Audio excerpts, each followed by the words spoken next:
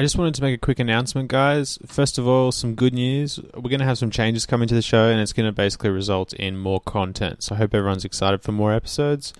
The bad news, however, is that SoundCloud is likely closing down in 4 weeks or so. Most people do listen to our show through SoundCloud. However, I've begun the process of uploading all of the content onto YouTube. So if you could all remember to go over and subscribe to our YouTube channel, you can stay up to date. I'll put a link in the description, and you won't risk missing out on any of the new content.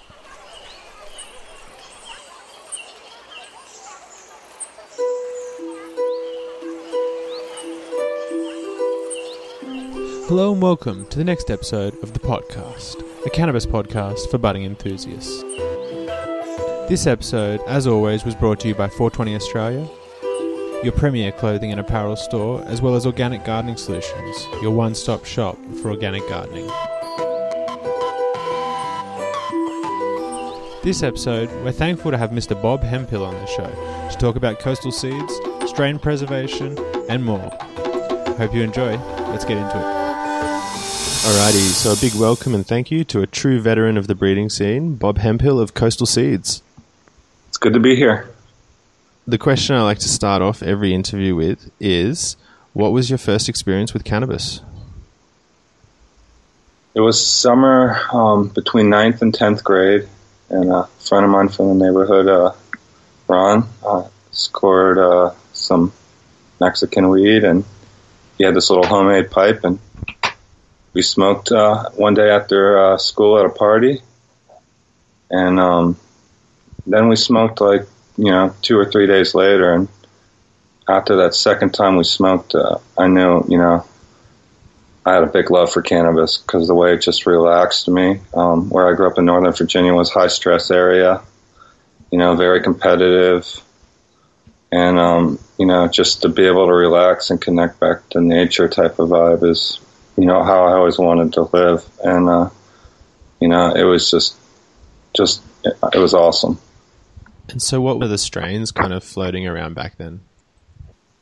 Well, I could only get Mexican and Jamaican and, occasionally Asian or African brickweeds. And, they were smashed and mostly sativa, and that's where we got our first, seeds to grow. We just, pulled them out of some of the first sacks we ever smoked, and we just planted the seeds. And I had, 2 really hard knocks years of, the first year I just left the plants in too much shade because I knew I had to hide them. And I put them in so much shade they ended up just falling over and dying. The second year I grew, had a plant growing and I had it flowering, and I literally brought it inside because of a frost warning and stuck it under 24 hours of light because I didn't know it was a 12 and 12 light cycle that made it flower at the time. And, really hard knocks, And so during that time, were there any things around like the Canna Bible, or was this predating that? And I mean, I guess it goes without saying you didn't have kind of any family members you could refer to, because that's something I've found is a bit of a commonality between a lot of people we talk to. A lot of people seem to have at least one family member who's kind of pushing them along, but you sound like you didn't. No, I had a lot of older brothers and sisters, but none of them grew or really hooked me up with cannabis. It was actually the other way around. Even from a young age, I was always giving my older brothers and sisters cannabis because after that second time of smoking it, I knew I wanted it around me all the time, and I was hustling it and trying to grow it from the start, just so I could get a free sack. And like I said, the first 2 years I tried to grow it, it was hard knocks, but that third year I left it out, and it was Mexican sativa, and I harvested it. And it was amazing, it was total citrus, amazing high. And then at that time, Grateful Dead would come around. That was when I was a senior in high school, and that's when I started going to the Grateful Dead shows, and actually people were bringing kind bud out from California.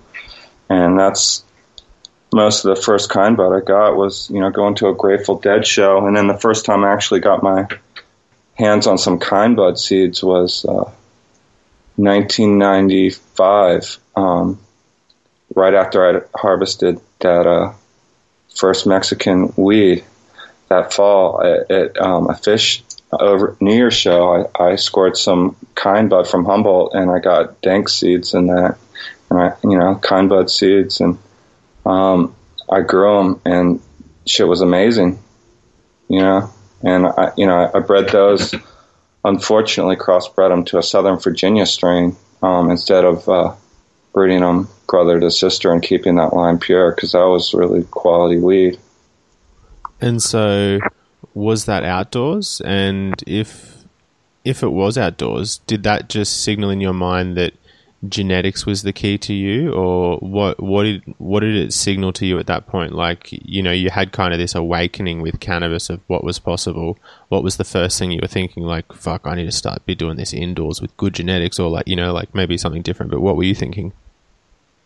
Well, I was always getting the High Times magazines and hearing about Cincy Seeds and Neville and all that shit, and the amazing strains they had, and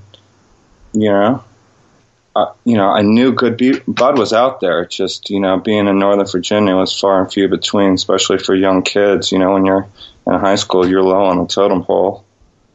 So we just pretty much had to make the good bud, and the first time I smoked some good Northern Lights was Philadelphia Spectrum at the Grateful Dead show, and it was in the fall of '94, right before they came and played the Capitol Center, and smoking that indoor good Northern Lights. It was actually from this dude that I knew from Virginia, but seeing him at a Grateful Dead show, he kind of opened up more, and it was just amazing. And, at that same time, everyone was out on a quest to get the best genetics. And I had a friend of mine who went to Amsterdam in early '95, and he bought packs of everything he could get his hands on, like the most, everything he could afford. He actually got money from another friend of ours, too. And those guys, they bought the four-way pack. And, when we popped that four-way,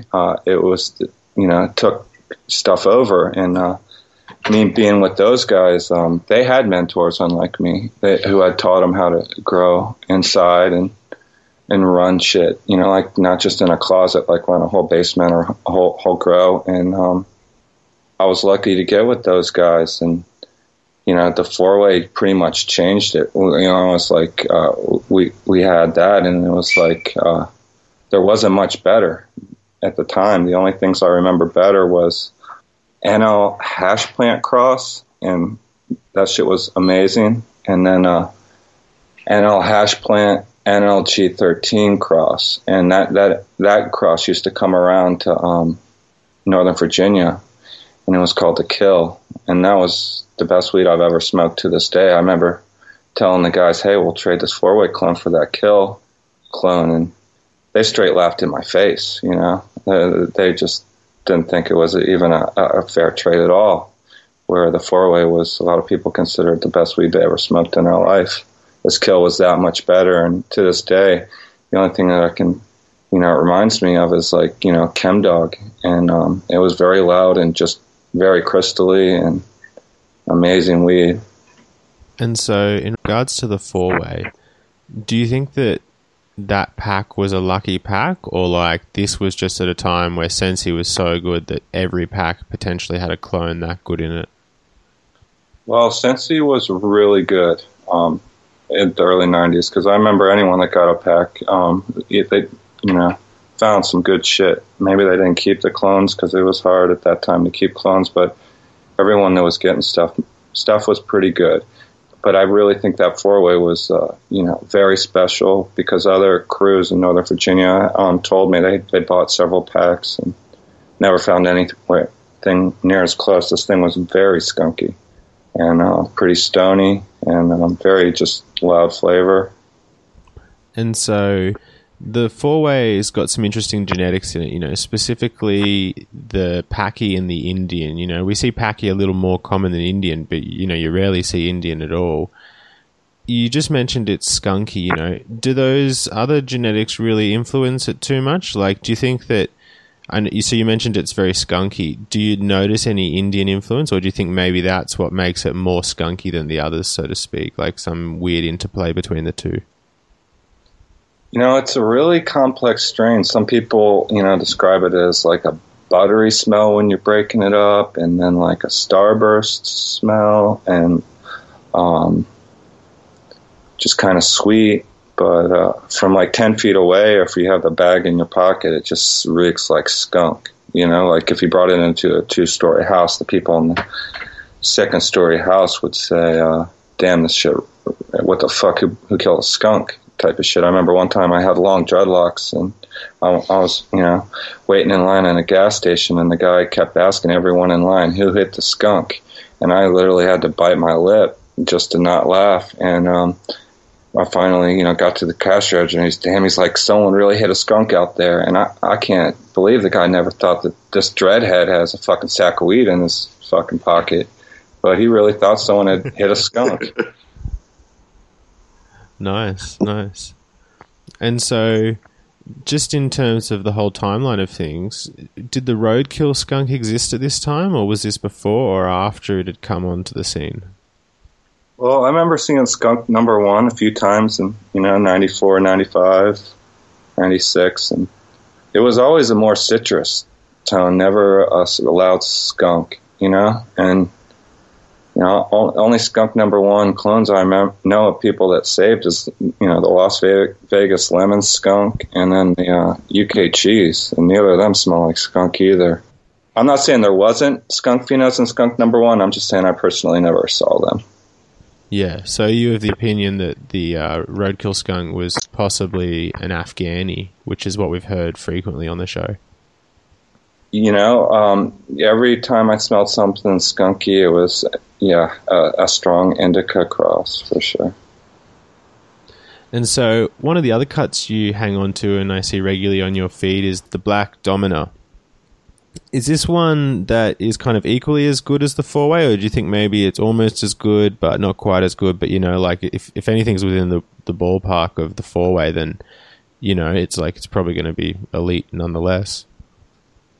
To be honest with you about the 4-way, the only reason I'm keeping it alive is because of a special connection with it and what I hope it can produce in its offspring, and that's what I'm seeing. And over the years, it's always been a good producer for me. But the Black Domina cuts I have are old Sensi stock, and they're much stronger than the 4-way potency-wise, and I prefer them.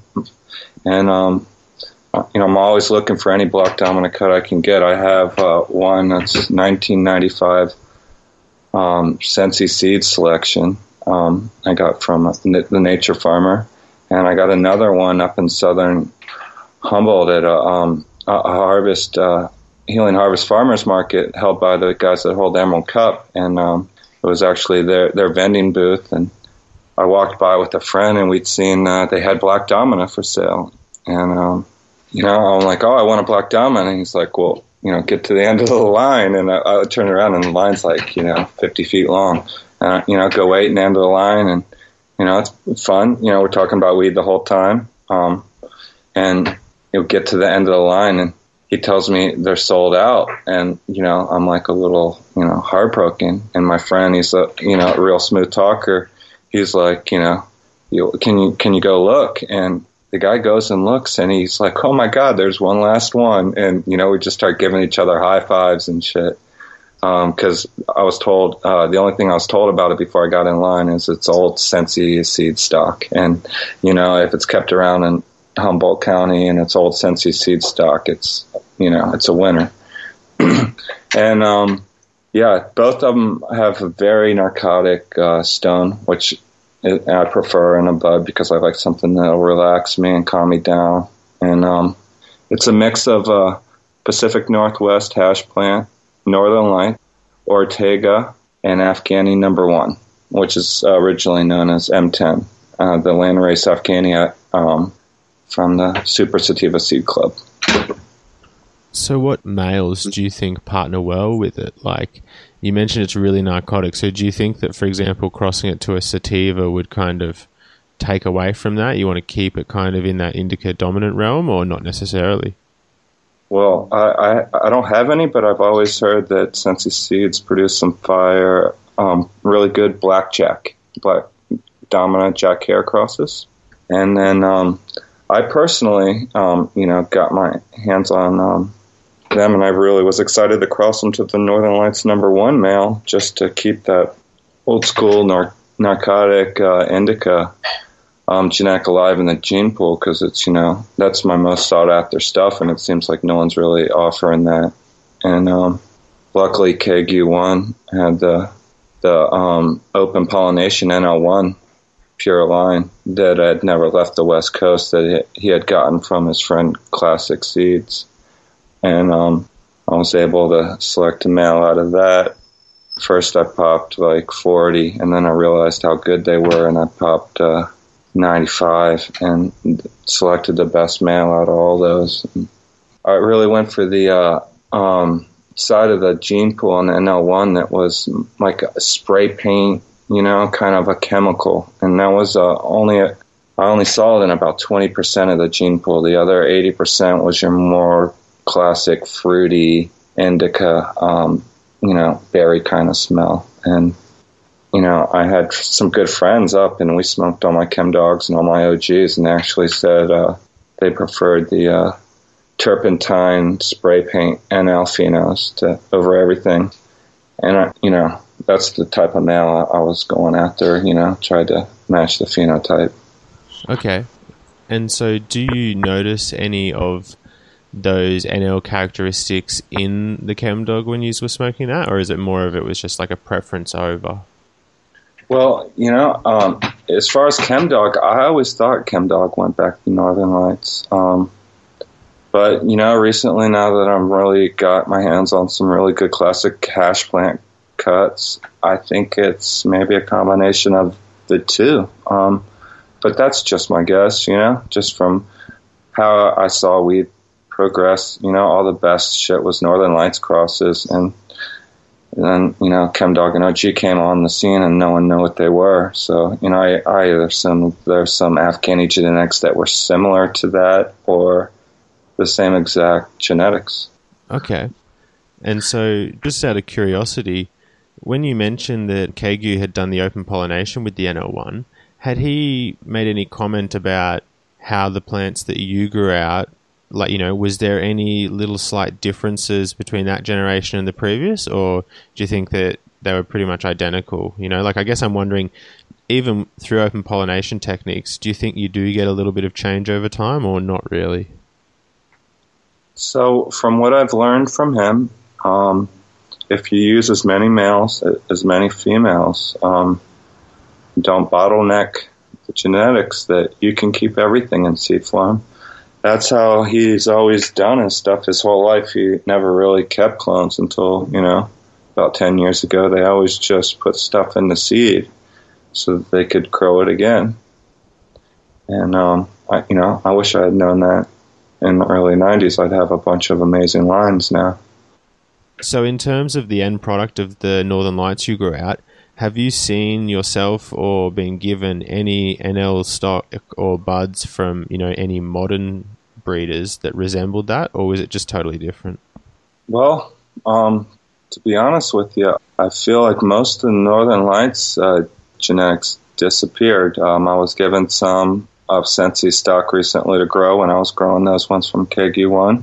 I got some Bodhi Seeds NL and grew them at the same time. And I was very thankful to find that KGU's NL1 was exactly what I remembered from a kid, and it was so much better than Sensi Seeds. It was ridiculous. And what I grew from Bodhi was the NL5, British Columbia Seed Club, open pollination, and a few other different crosses that my friend Kelly Depfest gave me. And they were really good, but none of them had that narcotic turpentine spray paint phenos that I was really looking for, that I was very excited to find in the NL1 because, we were hoping to use it, and that was exactly what I was looking for. So how do you think Northern Lights 5 became this massive poster child for the cannabis community if it sounds like Northern Lights 1 was way better? When I grew, the Northern Lights won versus the British Columbia Seed Club from Bodie.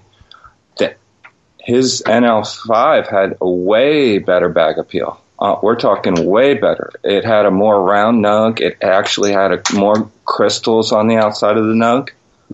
But the effect of the NL1 is exactly what I was looking for. So with that being said about the better bag appeal on the NL5, do you think that kind of highlights the issue of, the compromise of quality traits within the plant versus bag appeal over the years? Yes. When I moved to Northern California in 97, there was so much diversity in the weed grown in Humboldt, Mendocino, and Trinity counties. It was amazing. And then right about 2000, everyone had to have purple, or it became a problem to sell your weed. And then a few years after that, it was you had to have OG. And if you didn't have OG, the buyers didn't even want to look at it. And at that point, a lot of people just dropped their old lines, and everyone was growing OG or purple. And they're amazing types of weed, but a lot of genetics were lost, and it's a shame. And so do you think that people drop stuff out of their head stash rotation, so to speak? I guess because what I'm trying to say is I thought that there was always strains where people always viewed them as like, this isn't something I can sell, like grow for sale to the masses because like maybe it's hard to grow or it doesn't yield well or blah, blah, blah. But do you think strains that even fit into that category were dropped? Because I guess my initial instinct is thinking like, surely some people kept like the really good ones, even if they just figured like, oh, I'll just grow it for personal. To be honest with you, most people don't keep that good of a mother room or don't keep strains for long. That's the reason I got the nickname the librarian, is mostly because I just keep the strains for all my homies, and I've been doing this forever because just like when I was a kid, I just wanted to have good weed around me, and once I have it around me, I just want to keep it there, and I just take care of these plants. I'm very dedicated to it, and there are other people. That's how I find these jewels and trading. When I got on Instagram, it really helped me gain access to a lot of genetics. Meeting other people that kept strains like that, but I kept a lot of strains for my friends, and a lot of times even when they were just running one strain, they'd come back and get the copy from me after a year or two just because I kept a healthier copy, mainly because I never compromised them, never, there was times where me and Hannibal literally had a bedroom in our master bedroom, not even in the closet, just in the corner. Just because that's, the kind of commitment I have. And thank God she has it just as hard as me. And she's actually encouraged me to keep some of the strains around forever that we necessarily don't like to smoke. Like the Trainwreck is a perfect example of that. When I first, got the strain in the 99, it was amazing. But that terpene will get to you after a while. And kind of joke about it being Trainwreck poison. And so on the idea of, the whole librarian thing, what are some of the more lesser known cuts you keep in your stash that you think would be well received by the public if they were more well known? The Black Domina, the public is, different than me. I'm a real serious indica lover, and anything that the public really likes, I generally try to have access to, but I feel like a lot of the strong calming indicas most people have kind of lost, so stuff like the Black Domina, the Northern Lights #1, a lot of people don't have the real Chemdog D, which is absolute hands down favorite, and there's not many people out there, producing those, authentic cuts. Luckily people that's out there with Incredibles, and they got the real deal. That's going to be amazing for the weed out in Colorado. Yeah, so this idea of the fake Chemdog D, I've heard of this before. Do you think that there's just like a bunch of S1s floating around, or are you more so referring to the D-Cis? Well, there's a lot of people with the sister that think it's the D, and then there's tons of fakes. out in California, if you just go to any club and you can get any elite, they're all on the menus at these clubs out here. But 99 out of 100 times they're going to be fake as can be. And there's a million clubs out here selling ChemDog, and there's a million fake breeders out there breeding with ChemDog, and people never seen it because, like I said, it's kind of limited, and there's only a few people that really grow them commercial, and I mostly grow them for head, I just covet them myself. Yeah, okay. And so if we just jump back to that idea of you maintaining the clones and your friends would come back and grab them from you because, they couldn't keep it as good as you, that got me thinking, what's the shortest amount of time you've ever seen for a clone to go bad? Like, have you seen a clone turn to crap in, say, like a year? Or does it take like longer than that, even if it's really poorly maintained? Well, I've selected phenos out of, seed hunting and pheno hunting, and some of those are amazing from seed or the first clone, and they deteriorate fast, and I couldn't tell you why. And then some of these old, really good clones I have, they're very old and they haven't, degenerated as much as other clones that are younger. Because, like, I'd say, for example, 4-Way from 95 has degenerated more than the ChemDog 91. And I have the Romulan 1969 Romulan Joe Cut, and that thing hasn't degenerated too much at all. It's a it's a picky little girl. She'll go in the pre-flower, but considering she's going on 50 years here in a year or two, she's fucking amazing, And then the train wreck is deteriorating on me pretty hard in these last few years, no matter how healthy I keep it. And I think it's just genetic, just like people, It's, people age faster than other people, and it's just a roll of the dice. Okay. And so, just while we're on the topic, do you think that Romulan Joe's cutting of Romulan is the oldest cut in existence, or do you think maybe someone's hanging on to something older? The oldest thing I know of, I'm not saying that it is the oldest by any means, but I've heard rumors that it might be even older than 69, because Pagan, the old forums guy, was working on the farm, and Romulan Joe pretty much dropped it off with his boss kind of deal in 1969, and he held it on to it all that time, and he's since passed away. And so what do you think is the backstory behind it? Because what I'd heard was that either Joe or someone he knew was in the Korean War, and they brought back some landrace, and it was just like, selectively bred to be squat and more indica, though it was a sativa. That could be total bullshit, but I'd love to hear what you think. It's a squat little indica plant. It'll dent your head, man. It's it'll fuck you up. That's some strong shit. And like the Brothers Grimm produced some really excellent stuff with it. Space Queen. So. Oh yeah, the Killer Queen. Yep, I'm gonna grow that out soon. Yeah, I think the Killer Queen is the Airborne G13. Oh, yeah. True. Sorry. What I was thinking was it was Vic High who made Space Queen. Yeah, for sure. I love the Killer Queen cut I have. It's amazing, and I'm stoked I just acquired the Airborne G13. Yeah. How would you describe that? That's actually probably one of the few things I wasn't able to smoke out of Tommy's collection. I just don't think he had any around. How would you describe it? Because he said to me he reckons it's G13 NL2 or something. That's what the old forum people say, and I'm going to believe them, and I've not got a chance to flower it out yet. Oh, bummer. I'm excited, very excited. I will have it ready, in a few months here. So okay, and so I just got the cut all healthy and cleaned up, and it takes a few months because I don't like to flower things right away because I'll get a bad impression generally. Oh, really? It's like you want to kind of do a little bit of revitalizing yourself before you get it in there. Yeah, because I have so many clones and stuff. I don't have that many times to just run them all new ones unless, I just want to have them really healthy so I don't get a bad impression and give the the clone its fair chance, you know? Yeah, okay.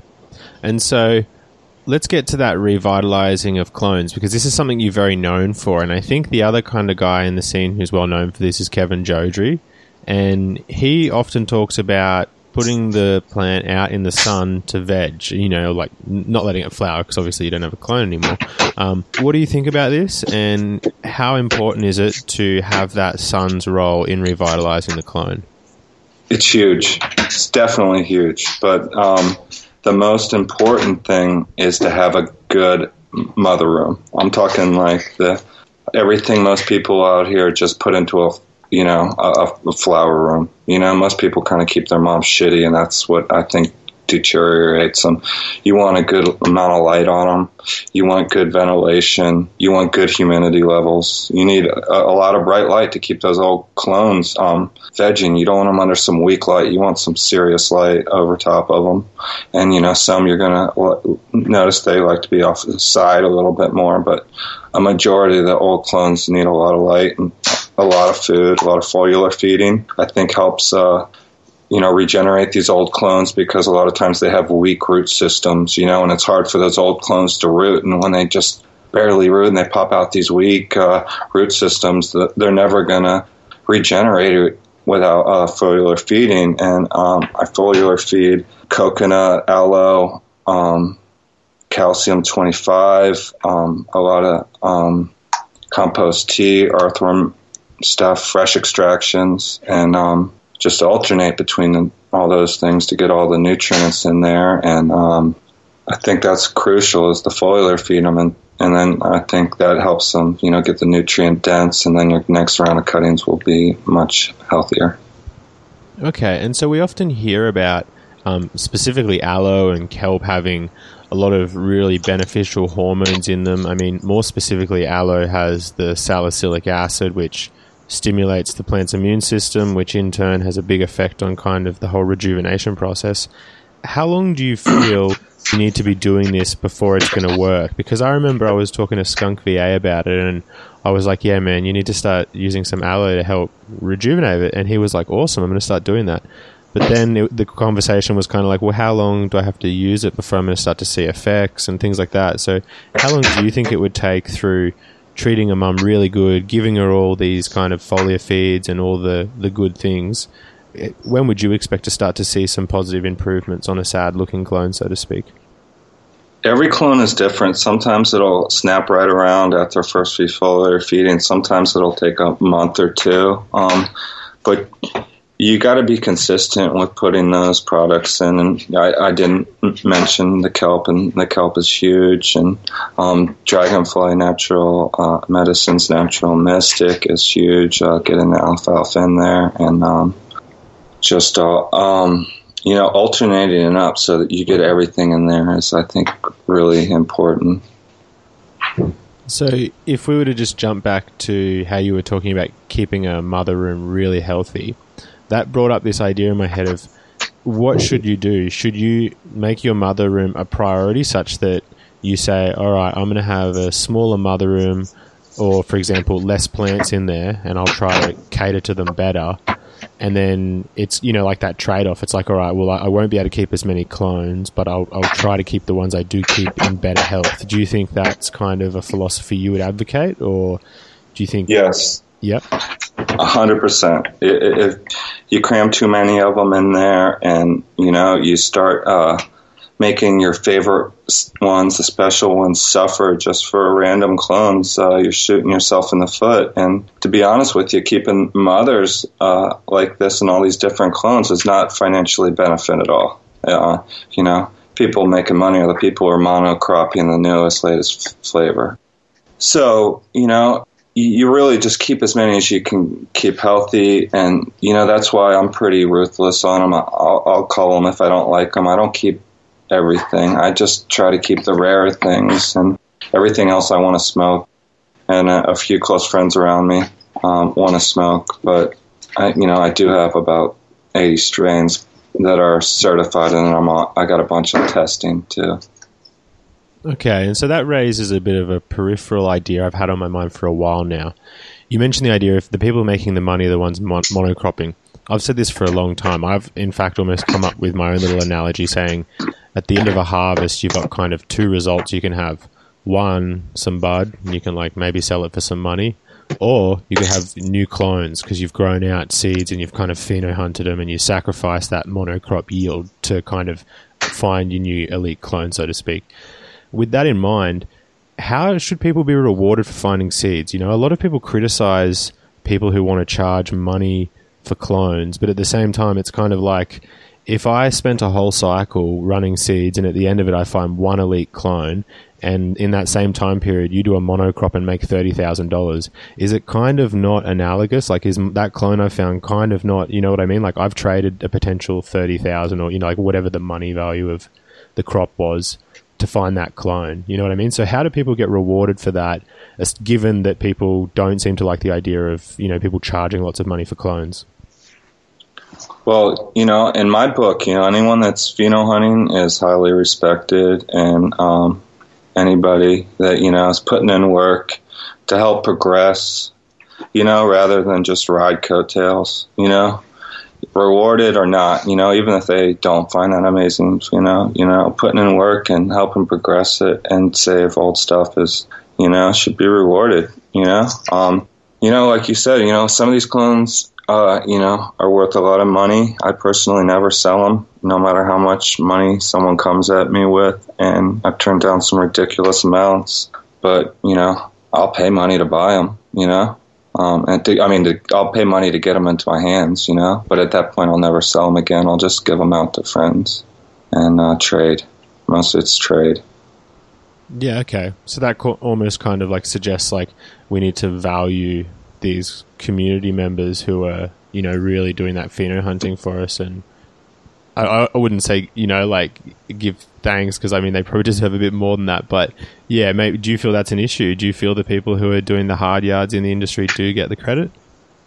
You know, like I said, they do in my book, and, you know, I think we should keep it that way, you know, keep it old school, and mostly only deal with people that are new school. If, you know, you're trying to get into this game now because it's legal in America and make a bunch of money because you see dollar signs and you think it's fun and exciting, I don't really want to deal with you. You know, I want to deal with the people that have been risking their lives, putting in work their whole fucking life. And so, as kind of a bit of a final question on the vigor falling off over time thing in relation to plants, you mentioned that different genetics fall off at different rates. However, do you find that there's a commonality between clones losing vigor in that they tend to lose certain traits first? You know, I've commonly heard that flavor falls off, flavor falls off first. You know, do you find that's true, or do you find some strains, no, like maybe the vigor falls off but the flavor's still there or something like that? No, I agree with that, that the flavor and the smell are the first things to disappear. And, you know, they'll still get you high, but they don't taste as magical as they did. You know, a lot of these strains I have from the 90s. So with that being said, do you think, you know, so the poster child, the Chem 91, for, you know, kind of, not to give it a bad name because it's still my favorite word, but like, you know, it's deteriorated over the years. A lot of people say that. People say the potency is still the same though, but wouldn't logic suggest that the potency is reduced because we know that, you know, the more terpenes there are, the more synergistic that is with the high, and for me at least, the more terp it is, the more potent it is to a certain extent. So in that regard, has it not lost a bit of potency? Well, on my opinion, with these old clones, to knock them out of the ballpark to get them, you know, to their old school vigor and best, it's not going to happen every round, even with a healthy clone. But I feel like, you know, sometimes I can knock those old clones out where they're better than anything new. So it's, you know, it just is not as easy, and you can't do it every round. But it, you know, sometimes they'll turn out just as good as ever. Okay. So kind of jump back a bit in time now. When did you first decide you wanted to start breeding? When I first got those kind bud seeds at that fish show, New Year's Eve, I was turning from 94 to 95, and I wanted to have more kind bud seeds. You know, I was, you know, I never had a lot of money, and getting a bunch of packs from Amsterdam was, you know, it seemed like too much, and to actually get seeds from a sack, you know, that I buy a lot, you know, it was a lot easier. And I just wanted to keep those around. And unfortunately, I didn't keep them pure. I crossed them to a strain from Southern Virginia, and, you know, I grew those the next year, and those were great. But if I would have, you know, kept that line pure, it would have been something special. It was really good, stony, purple indica, you know, nice Afghani. And so when did you make the transition to indoors? When I got mentored by a couple friends that are the guys that actually popped that Fairfax 4-way seed. They were really good friends of mine, and they had a house that, you know, and I learned how to do it like that, you know, and, you know, luckily I was taught right from the start, you know, as far as when to take it inside, because my outdoor shit was ridiculous hard knocks. It would have sucked to do all that inside with all that risk and power bill and stuff back east. Yeah. And so, just as a bit of a trivia one, what do you think was kind of the silliest thing you guys were doing back there indoors that you thought was like going to make the plant better, but maybe in retrospect you're like, what were we thinking? To be honest with you, those guys were taught by some, you know, people that knew their shit. The only thing I was able to bring to the game with them was the use of bat guanos and kelp to help make the weed taste better, and that's kind of the reason they brought me in, is because they tasted that seeds that I had gotten from that fish show, and they tasted the crosses those 2 years in a row. I'd just grown that shit outside, like in Northern Virginia, like we're talking in Cloverdales, and, you know, that's the thing in the highway where they loop-to-loop, because no one really goes into that intermediate or along the railroad tracks and some briar bushes and shit, because I didn't grow up in the country. It was more like inner city. You could get to the capital in 20 minutes, you know, Washington, D.C. Yeah, okay. And so, as time went by, when was the first time the Chem Dog came to you in person? It was Fish Tour, and it was in Fall Tour, and we went to Massachusetts. I forgot the university, and you know, some of the kids that I'd met on tour were really excited. Like, hey, when we get to, you know, Mass, we're gonna be able to get Chem Dog, you know, and be able to get Chem Dog, and fucking, you know, it was, they just kept talking about it and fucking building it up, and it was fucking, it lived up to it. It was fucking good ass weed. Yeah, that was 96, the fall of 96. That tour. I did that selling grilled cheese sandwiches, and I counted the money.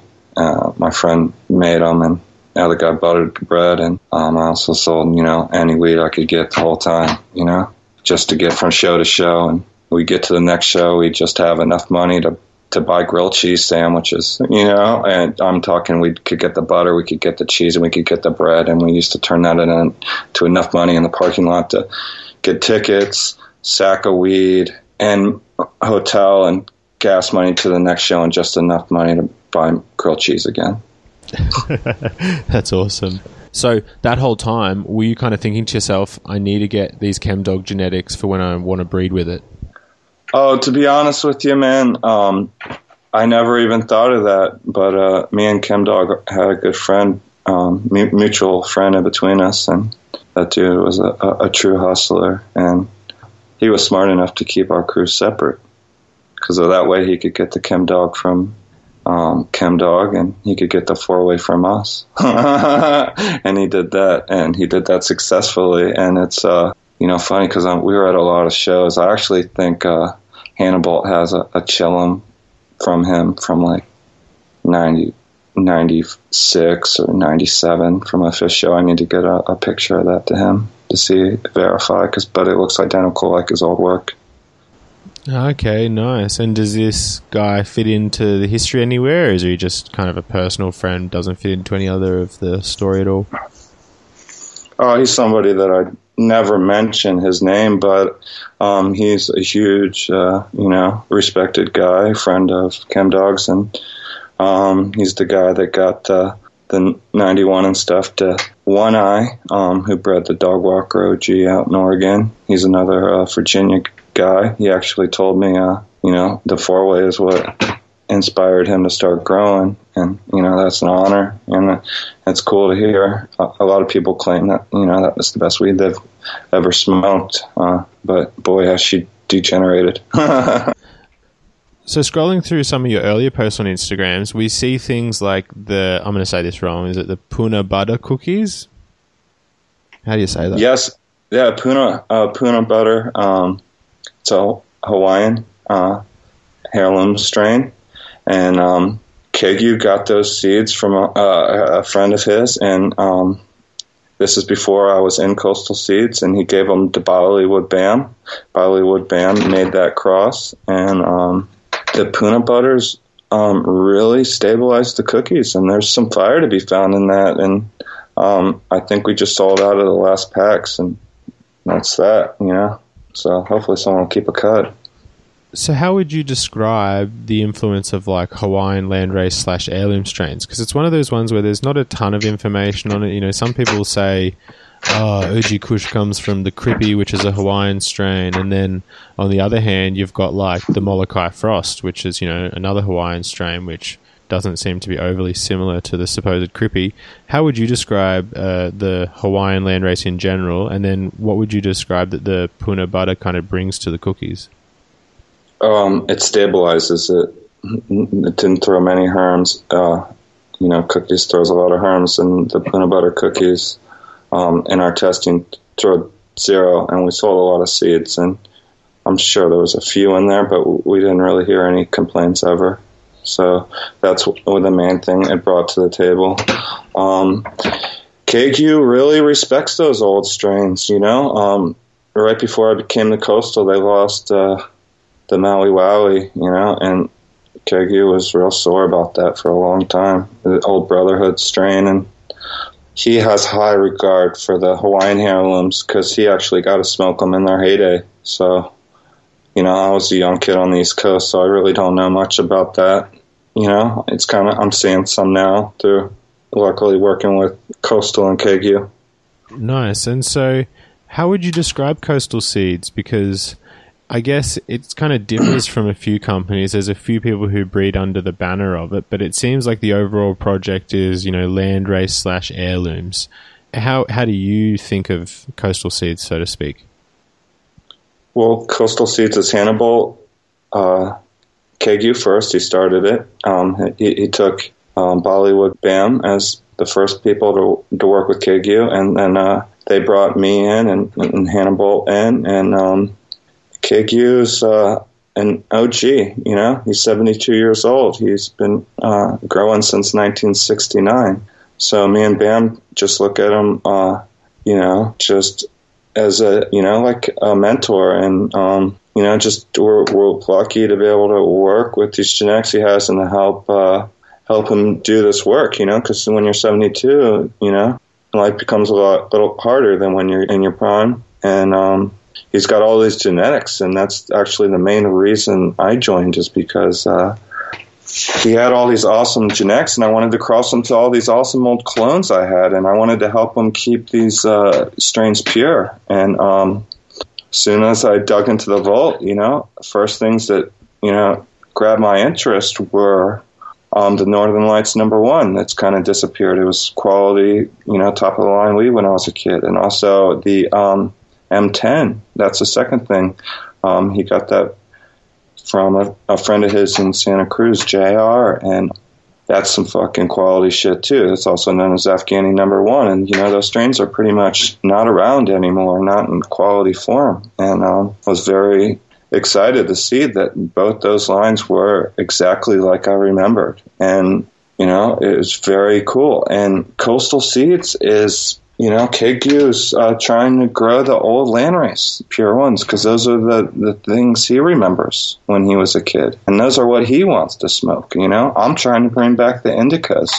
Bollywood Bam is he's really into flavorful food and exotic flavors and taste, and his favorite weed's the Urkel, and he's going to breed for what he likes. Kegu's going to breed for what he likes.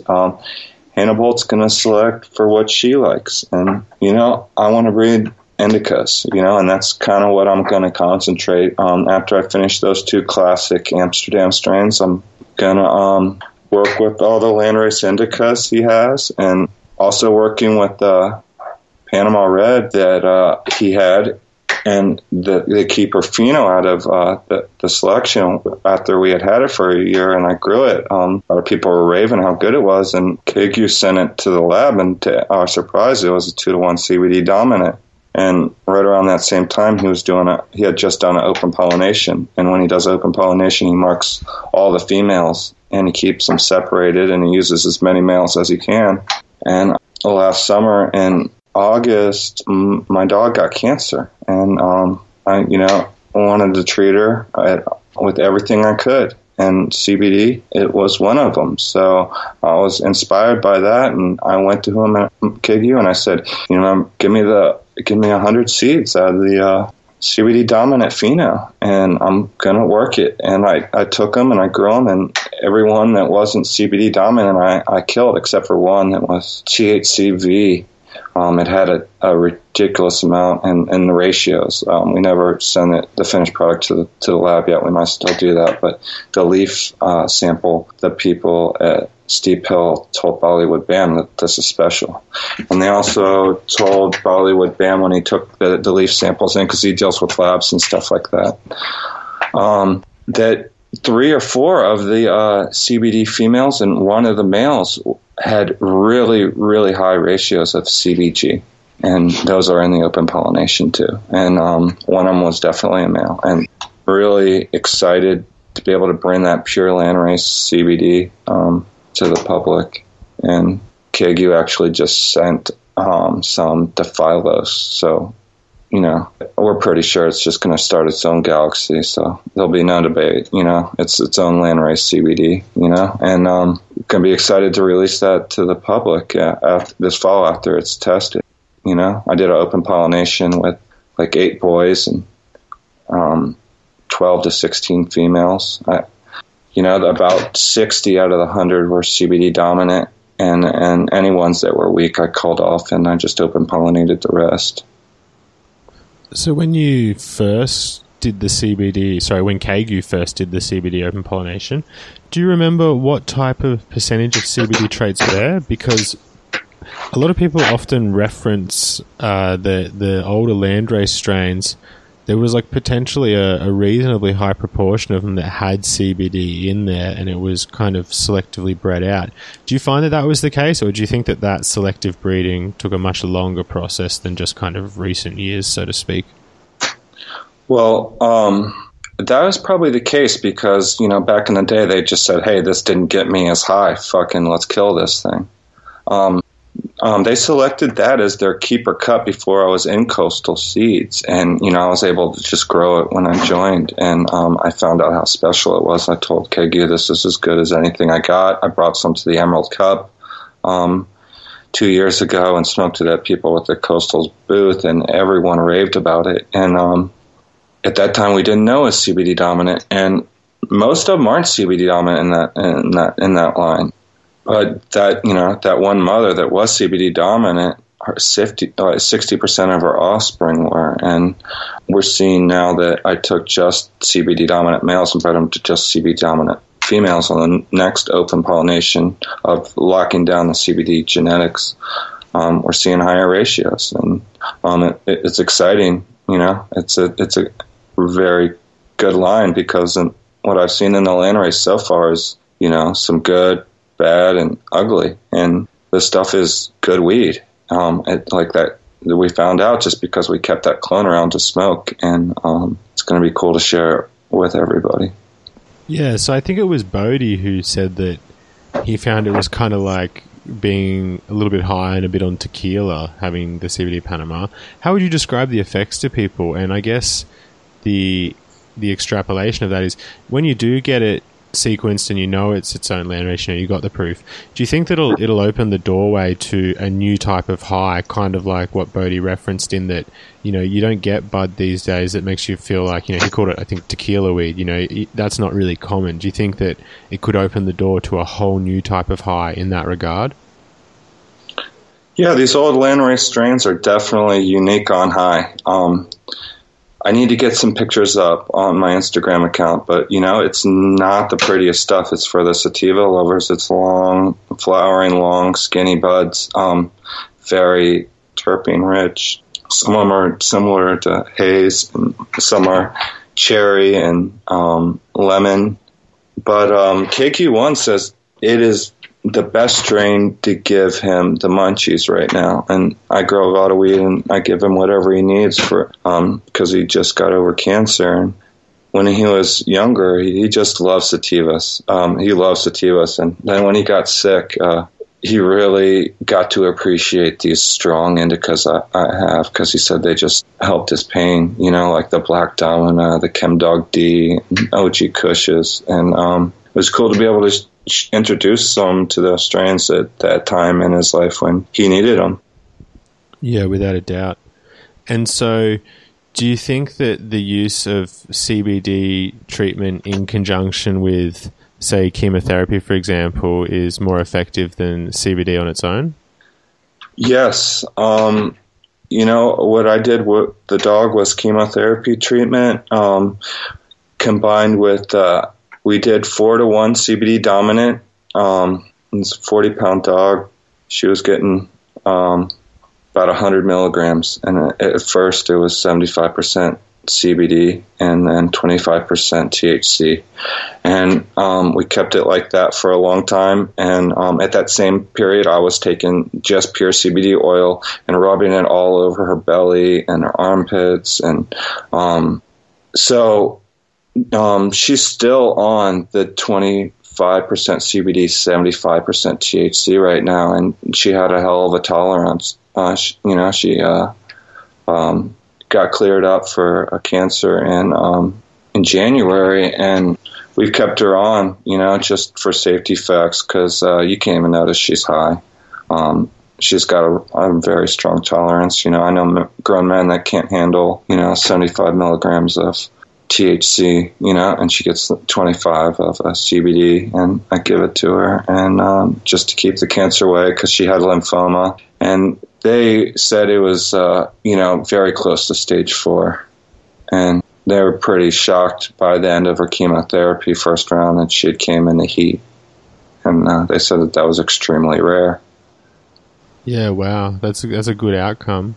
While we're on the topic of dogs, on your Instagram, you got a photo and it says Headband Underdog. I thought they were two different strains, or are they the same? So, Weasel and Fondo and the crew out there, they had a strain that had all those same names. This is not that same strain. This is a very good OG Kush cut. And with the headbands, there is a lot of confusion. Like my friend Not So Dog has that headband from a mutual friend of mine, Quality Over Quan, and gave it to him years ago. And we've all known each other. I've known Quality for Quantity forever, but I've known Nonsense Dog since like 2006 in Willits. And he's got 3 headbands now. One's Lumpos, one is the one from us, and one is Mandelbrot's. And, DNA released a 707, and Swerve released a headband. And, so there's so many headbands, and that's just so confusing. But the one I have is, I feel like, the best OG Kush cut there is.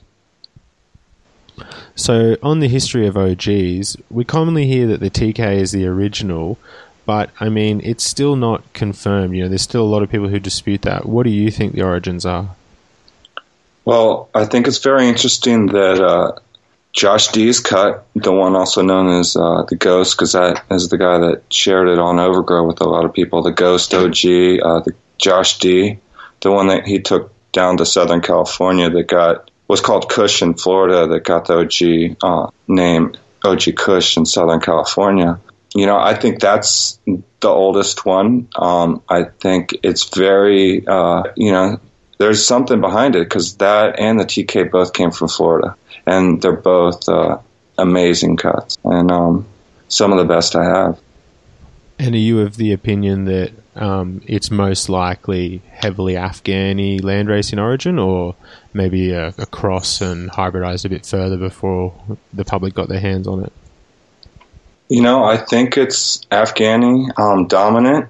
The nugs are definitely very round and dense. The high is very strong and, kind of indica. But, it's a good question. I think time will tell. I think it eventually will come to light exactly what it is. I think it probably went back to Northern Lights, because before OG Kush, the best strains were Northern Lights.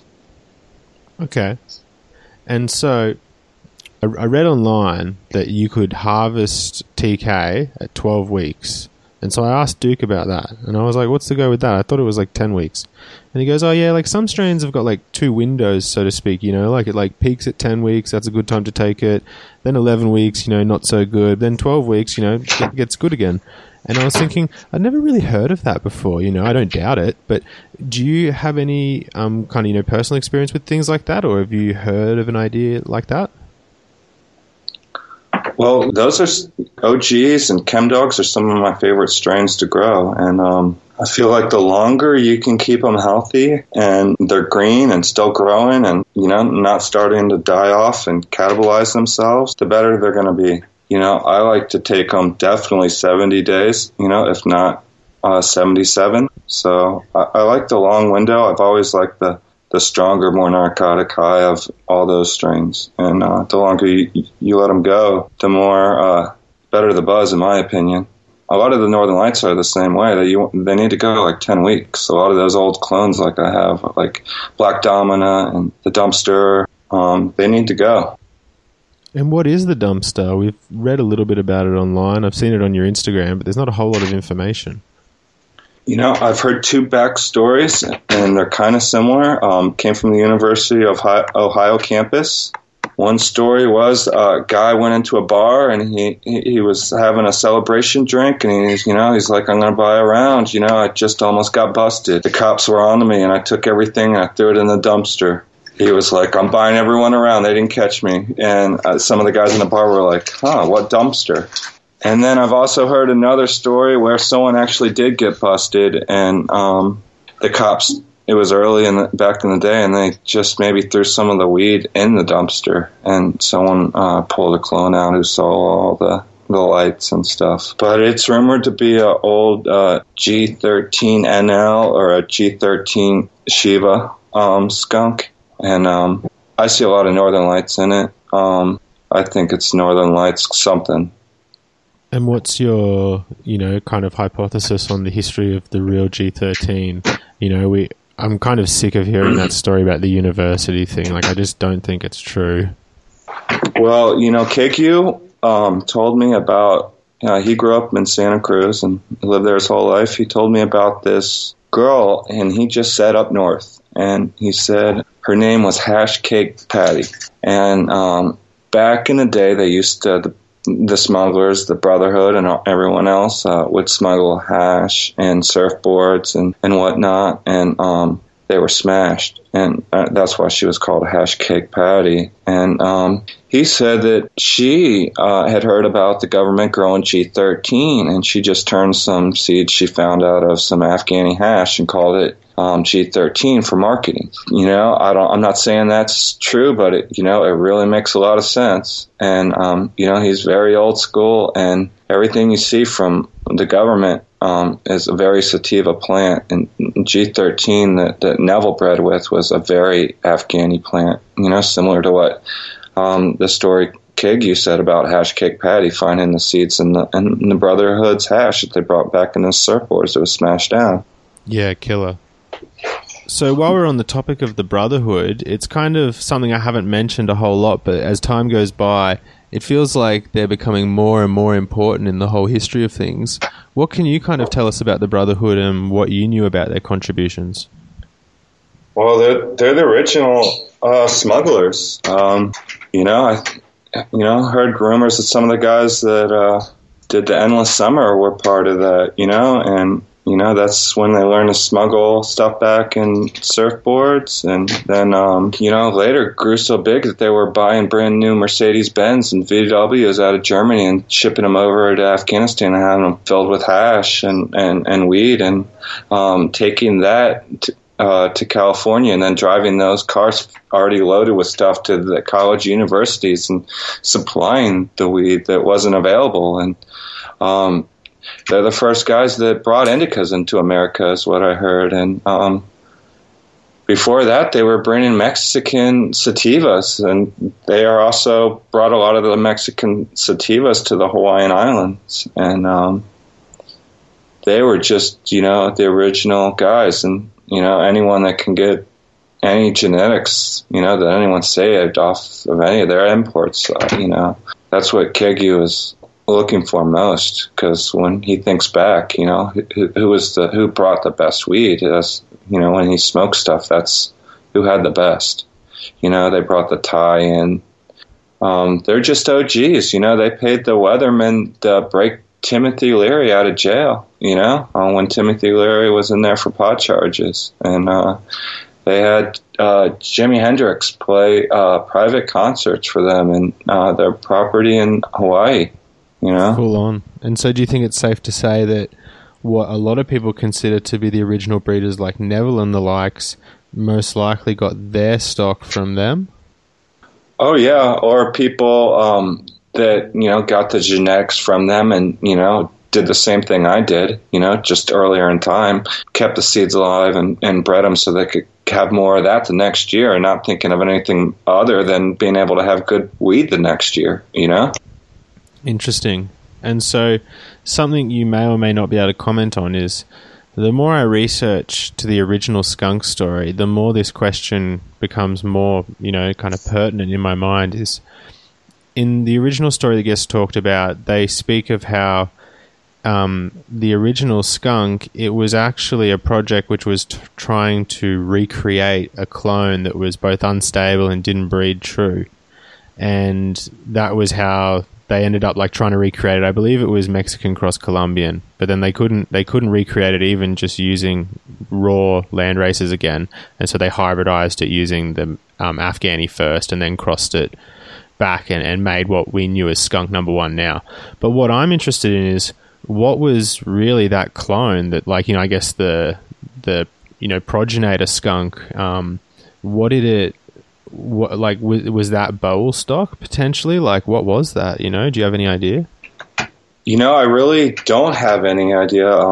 That would be an interesting question to ask Kegu, but I think most of the stock was Brotherhood back then, because they were the ones importing most of the weed and hash into America. So chances are, it was genetics that came from them. I know the guys from Sacred Seeds were out of Santa Cruz, and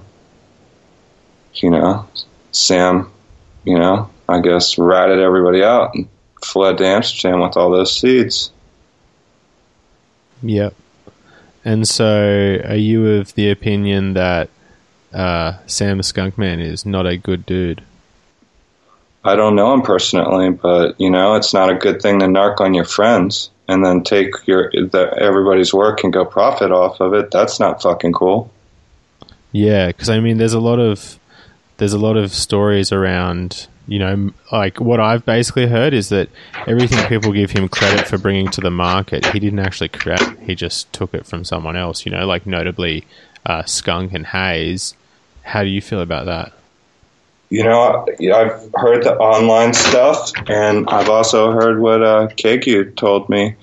And I know nothing about his breeding, but, I just turning on your friends like that and fleeing with the genetics, man, that's cold-blooded. Yeah, without a doubt. That's, all I know about that story. Yep. And so, a breeder who is very near and dear to my heart, Tom Hill, he releases a lot of strains which, in many regards, could have kind of fallen into projects by Coastal Seeds. He was very much doing the open pollination landrace type of thing. How do you view his strains? Do you have any personal experience with them? Oh, I have high regard for all of his strains, and he was also a pioneer in the Emerald Triangle and growing giant trees, like really monstrous plants, and his knowledge is amazing. He's somebody that I would love to meet. His Packy lines are amazing. I hold a deep chunk in high regard. Some people don't. I hold it in high regard, and he put out some amazing work, and I love it all.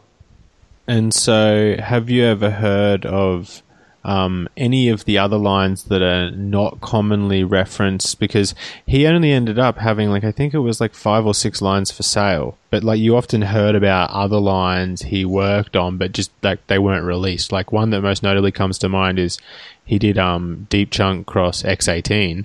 And I think he called that the Boneyard or something like that. But there was these other strains that he had made or was working on that had started to gain notoriety. And I think there was another line he had. It was the Blue Afghani.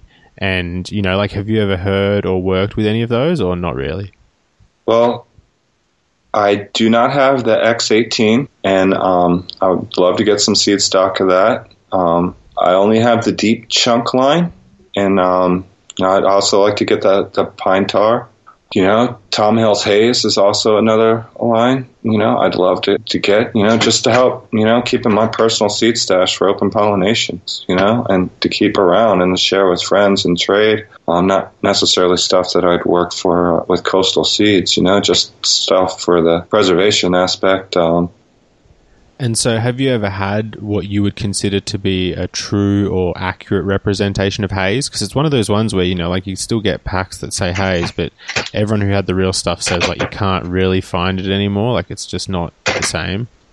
I remember the first time I tried pure haze. It was in Trinity County at the Tribal Stomp in 1997. That OG guy, B. Smith from Denny Canyon, gave a talk that year, and fucking right in front of all those people, he said he had thousands of plants that were he's a tall guy. He reached over his head 8 feet tall, just right in front of the whole crowd, police and everything. Real pioneer. But that same weekend, I got to smoke haze for the first time, and wow, it was fucking amazing. And I've seen it a few times since then, and it's definitely still there. I know people that have original haze cuts, but I don't know anyone that has seed stock of really good old pure Santa Cruz haze, only Amsterdam haze. And when you make that distinction, do you mean that the Amsterdam haze was worked towards that kind of less flavorful, more kind of chilled out high? I mean, that's what I commonly hear from people, or is there a difference in your mind? Well, unfortunately, I never got to smoke the Santa Cruz haze. KQ actually knew one of the girls that trimmed for the Hayes brothers, and he contacted her, and hoping she'd have some seed stock, and unfortunately, she didn't. It's local Santa Cruz weed. I heard one of the brothers is still alive. He's not into cannabis. He's in the other substances, and he's into them heavily, unfortunately. And I guess the other brother died. So yeah, that's unfortunate. I guess we may never know unless Sam decides to tell the truth. The Pacific Northwest hash plant is one that interests me because I have a feeling it's possibly one of those same plants which came from the brothers' blocks of hash. Do you think that's a possibility? And how do you think that cut has persisted for so long? It seems like it's not widely circulated, but it also seems to pop up here and there at the same time. Boy, I really wish I knew who held it so I could give them credit. I had seen that Bodie was breeding it with it, and Kegu and Bodie are good friends. And, I told Kegu, here's the list. Anything he fucking wants, I want that. Because when I was a kid, and I told you I couldn't even really afford packs of Sensi seeds, and to actually be able to get one of the cuts that Neville was breeding with it, it's fucking dream come true. So, I got it, and it's the funk. It reminds me of the Scully, the Super Scully, the Puck hash plant. It reminds me of the HP13. What I've heard is pure Afghani, the land race. It's an amazing cut. And how similar is it to the Skelly? I mean, like, in the sense that, is the PNW hash plant the same? Does it just kind of look pretty unsuspecting and just kind of knock you down as well? Yeah, they all have the same look. You know, none of them are very resinous, but it's the terps and just that real good indica high. You know, I grew the HP13 back in Willits with my friend, Quality Over Quantity, in 2006, and ended up dropping that in like 2008 because I just couldn't get the powdery mildew off of it. But that was an amazing strain, and actually the most strain that I'm looking for the most right now. I want that one the most. It's amazing. They all have very similar buds, and when you break them open, that's when the nose really comes out of them. You know, and when you break them open and start tearing it up, it's just a very intoxicating nose. And, you know, when Neville got the cut, he took his best indica male, which was his Northern Lights #1, and he bred it to the Pacific North hash plant and released those NL hash plant, F1 hybrids. And then he did a back cross, and that is the hash plant seeds. And, you know, it's really cool to be able to put the Northern Lights #1 male up to these clones, you know? Yeah, and so, I mean, with that in mind, I guess theoretically, because we should maybe state this for anyone who's not on board with this idea, is that I strongly believe that Skelly is the result of a plant from Neville's original The Seed Bank, the hash plant seed stock, which is what we just said, was the hash plant cross to the NL1, back cross to the hash plant again. So with that in mind, you could theoretically back cross Skelly either way. Wait, no, you couldn't, because you don't have a male of the hash plant, but you got a male of the Northern Lights, so you could back cross it that direction, and you could also... No, you'd have to reverse it, wouldn't you? Yeah. Yeah, some people... I know, actually, a backyard farmer in South Fork Seeds got an old hash plant pack, and it was really old stock, and I was just like, please give me a male. I want to make a triple back cross off the Pacific Northwest, and they didn't get a male, unfortunately. KQ has a friend in Washington that in 1989 did F2s off Pacific Northwest hash plant seeds, and then a few years later he did another breeding, took him to F3, and he's given KQ some of those seeds. Extremely excited to, possibly work with those males if his friend would give us permission. You know, if not, I'm going to do it just for preservation's sake. And so I wonder if you would ever be able to find out who popped the initial, the landrace hash plant seeds that, Neville ended up getting the clone of for his initial breeding. I wonder who popped that, found that. That's a good question. I was hoping you would ask Bodie that. I'm going to have a conversation with Bodie about that, and he'll know the backstory on who's been keeping the clone alive, because I know Archive and CSI also had it. I noticed it on all three of those breeders' lists, and then I knew KQ and Bodie were good friends, so that's who I went through to access it. And yeah, okay. I'm sorry I didn't ask Bodie. You'll have to let us know the answer. Oh yeah, I'll get that question answered soon enough. Yeah, fantastic. I'd love to know. But what I wanted to jump back to for just a moment was, you mentioned in a story a few minutes ago that you lost a plant because you couldn't get rid of the PM off it. I got a hypothetical for you. Let's say you had only one cutting of a strain that you really love and it's got that same issue. It's got PM, you can't get rid of it. Would you rather lose a cut than potentially have to use some kind of, systemic chemical type thing? Or would you just lose it and kind of be happy with the memories? So at that point, around 2005, I was one of the first people I knew that could get rid of powdery mildew. It hit California pretty hard, and before that, no one had really dealt with it. After growing in Willits, Hannah Bolt and I moved up to Trinidad in Humboldt County, and we lived right on the coast. And I took Master Kush, Trainwreck, Sourway, Purple Way, Sour Diesel, Headband, Pacific Northwest dog shit and the HP13 clone up into that house. And I was getting rid of the powdery mildew by getting the plants in a healthy grow environment, healthy humidity, good amount of light, healthy organic nutrients, growing the plants fast, spraying them with potassium silicate and neem oil at the time. And that's my only method of attack back then, was those two products. And I had everything else clean for several runs of clones, and those two would just pop it out, the Pacific Northwest and the hash plant. And I just killed them. And I personally never used pesticides, strictly against it, 100% organic. Nowadays, I'm not scared of anything. I'm like, bring it on, because with my organic IPM regiments, I spray every other day with a Graco X9 paint sprayer, really hard when I'm cleaning up clones, and I'll spray every other day with micronized sulfur for a month, and then I'll switch to potassium silicate, neem oil, and essential oils, and I'll spray every other day for a month of that, and then I'll put them through like a week of Green Clean. There's another product I'll use to just kill the fuck out of bugs and systemic powdery mildew diseases. And I feel like if you get enough of those products in the plant, they're in a healthy grow environment, growing fast, that you can get rid of anything. And so here's the $1 million question.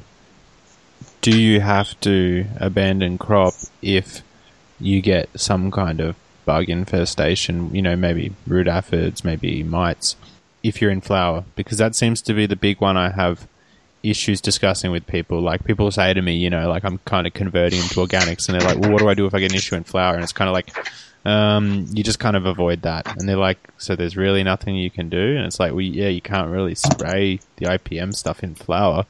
So what do you say? Like, prevention is the best answer?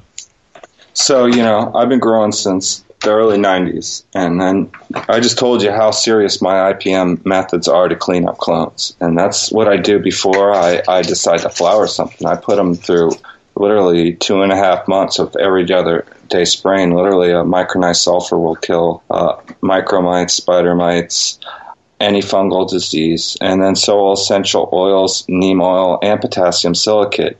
So I feel like you get in all those products in there, you're not going to have problems. I've been growing forever. Of course, I've had runs that got fucked up by spider mites or powdery mildew. But I grow, number one reason is for my personal head stash. And I want really good, strong, clean meds. And I'm dedicated. And that's the reason I've developed that 2.5 month of cleaning up clones before I bring them into my flower room. And that also gets them really healthy so that I'm going to see their true genetic potential, and not contaminate the rest of the collection, and then I'll put the whole collection through that treatment once a year just in case, Yeah, for sure. So on the issue of PM, I've heard that some people say once a clone's got it, it's got it forever. And the idea of it being systemic kind of hints to that, but at the same time, I've never found hard evidence. Do you believe that you can get rid of it, or you're just kind of beating it down to the point where it's not likely to manifest out? I believe 100% that you can outrun it. When I mentioned Hannibal and I moved to Trinidad, and those Pacific Northwest dog shit and the HP13 kept persisting, we called those. I didn't spray shit, and we had no PM for 8 years. And I believe it was through getting the plants in a healthy environment, growing them fast, and then taking cuttings off the top of the plant while you were hitting the plant at the same time with potassium silicate and neem oils. And both of those are fungicides in their own right. And, it might be in the stump, but, I took my stumps at that point, took the top of the cuttings, and I fucking got rid of the stumps, and just kept the tops. And I believe 100% that you can get rid of powdery mildew that way, especially if you use micronized sulfur, which I didn't know about back then. That's even a tougher plant on the PM. It's nothing I'd want to use for something I'd want to smoke, but we're talking about cleaning up old genetics here so that they're not lost. Okay. And are you also of the opinion that sulfur is one of the more overlooked elements in when people are kind of building their soil? 100%. It helps to bring out terps, I believe. Yeah, fantastic. And so, if we look at the discussion of genetics, if we look at the discussion of genetics throughout history, people often say, "Oh, genetics used to be really good." Do you think that what they're actually trying to maybe say is that there used to be more variety, or do you think genetics in the past were better, on average? I think on average, the genetics are much better today. I just think our genetic diversity has somewhat been lost, especially with the sativas that are very difficult to grow. You grow them for twice the amount of time and you get these small spindly buds that, is not really what the market wants now. And some people, that's their cup of tea, those soaring psychedelic highs. And there's not many commercial growers that'll provide that for them, and there's not very many places that people can go and buy those type of seeds, unless it's, haze or train wreck cross. So how do you tackle that issue of having, really long flowering strains? Let's just say, an extreme example, you're flowering a 16-week strain. Let's just say 14. No one's really flowering 16-week strains. 14-week strain, not that unheard of. But, should you be charging close to twice as much as like a 7 or 8-week strain? Like how do you compensate that in the business model when I guess, a lot of people are probably not going to expect, maybe they'll accept a bit of a price increase, but maybe if you look at the flower time proportionately, they won't budge. And that was the driving force that got us to this spot, wasn't it? How do you think we tackle that issue? Unfortunately, what I see is people that are complaining that there's no sativas, but then when the sativas are available, they're not willing to pay any more for them, and the sativas actually get overlooked. Pretty much, it's if you're a sativa lover, I recommend you get some good sativa genetics and grow them yourself in a greenhouse, because that's where sativas really shine, in my opinion. And so, if we look at the photos on your Instagram, a lot of them are from greenhouses. In fact, you probably struggle to kind of find one in an indoor setting. Do you do indoors at all, or are you all outdoors? No, I love indoor growing. I keep a lot of my mom's indoors currently. I am excited actually to be moving them to my own facility with just me and Hannibal and Salinas, going for the legal permit down there, 10,000 square feet, so that we can keep the quality up. But, I love to work outside, and if I had an opportunity to work in a greenhouse versus an indoor warehouse, I'm going to take the greenhouse any day of the week. I love being outside. I love being with nature, fresh air, not under the artificial lights, being under the sunlight. And I'm really, really working hard to bring the quality of my greenhouse up to the quality of my indoor. And, that's a fun challenge for me. Yeah, see, that's an interesting one in my opinion, because often I find people, they'll say outdoor is the best, it's unbeatable. And it's like, I think what they're really trying to say is theoretically it can do better than indoor. But rarely do I find personally outdoor that is better than indoor, at least my indoor. How do you feel about that? Are you of the same opinion that outdoor is the best? Or, in the sense of that mindset of theoretically? Or do you literally believe that? Or do you believe the opposite? Man, I just like to be honest with myself, and my favorite strains are indicas, and when I turn them out inside, they're fucking amazing, and I'm getting close to that quality, I feel like, in the greenhouse now, and I feel like greenhouse quality is definitely better than full sun. I really love smoking full sun organic wheat, though. That being said, there's something about, especially if it's grown in the ground, and it can get some of the native soil and the flavors and the full season, and just the whole experience is really good. But if you're talking about growing an old clone like one of my Black Dominas or one of my Chem Dogs or one of those old OGs, indoor in a stable humidity and a stable temperature, those old clones shine better. They just like the stable environment. I don't think it has to do with the lights. I think it's more about the stable humidity, stable temperature. Okay. And so, often you'll find that plants will grow slightly different phenotypically, slightly different taste-wise and potency-wise when you compare them indoors to outdoors. Do you find that there are some strains that, you know, have one taste indoors, and when it's outdoors, it's quite a pronounced difference in flavour? Like, what strain to you has the biggest just natural variation when you transition it from indoors to, say, greenhouse?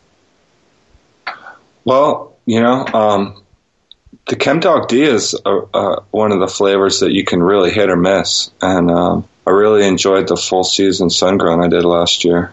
It was really cool. You get a lot of strains out in the sun, and they're just going to have thicker stems and really shine.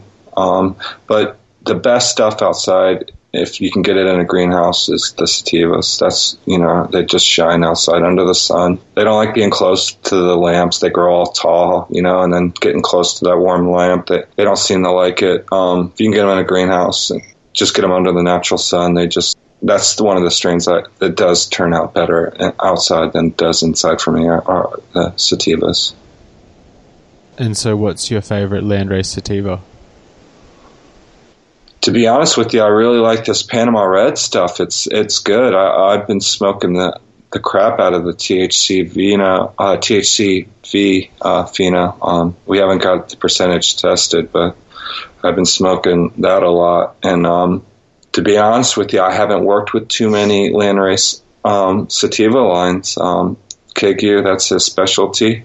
And like I said, I'm new to Coastal Seeds, and I went for the old Afghani lines that I knew as a kid first. And, you know, I have some cool old cuts, you know, that I like a lot. One of my favorites is the Monkey Paws. It's Vietnamese soldier brought back Vietnamese black, and he crossed it with a Nepalese Highland sativa up in Michigan, and that's a real old clone that for like a 12 to 14 week sativa really has a lot of earthy Kush flavors in it, and they're really kind of grounding, not so paranoid of a high for that sativa, and that's one of my favorites.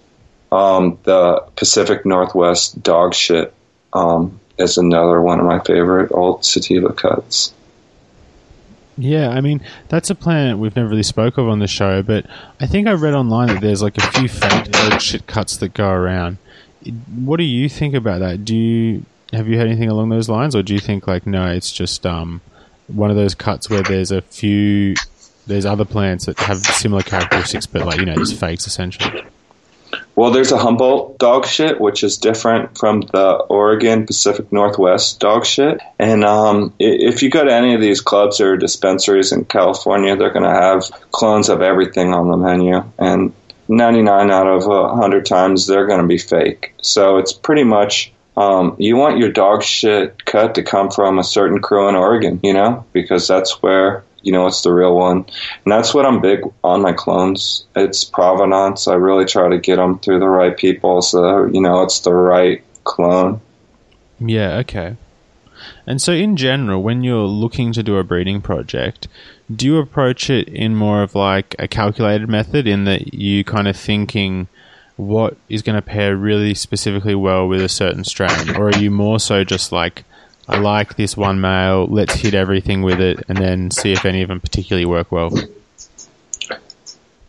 No, I've kind of been doing kind of like in-cross work, where crossing these lines back into something that I think's in them, you know, or definitely confirmed in the strain, you know, to kind of stabilize it and bring it back to a pure form so that other breeders and friends can get these strains and back cross them further or take them and work lines with them. I really want to provide old school genetics and stuff that's worthy for people to breed with. Do you foresee a time where your breeding methods would have to change by virtue of just, you know, let's just say we fast forward 10 years from now and Coastal Seeds has got an awesome menu with most landrace strains on it, worked to a point where you're happy to have it publicly available.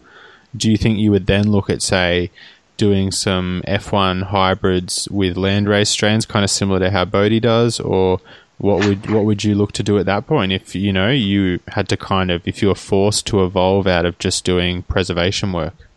Well, I'm going to spend 50% of my time pretty much doing the preservation pure lines, and then I'm going to spend the other 50% concentrating on these NL lines with the hash plant and the M10 and working those. Okay, and do you have an end goal foreseeable with those, or you just kind of seeing where it takes you? I want to remake that old kill strain from North Carolina that I used to get. That's the best weed I've ever smoked. The Rapture, the Kill.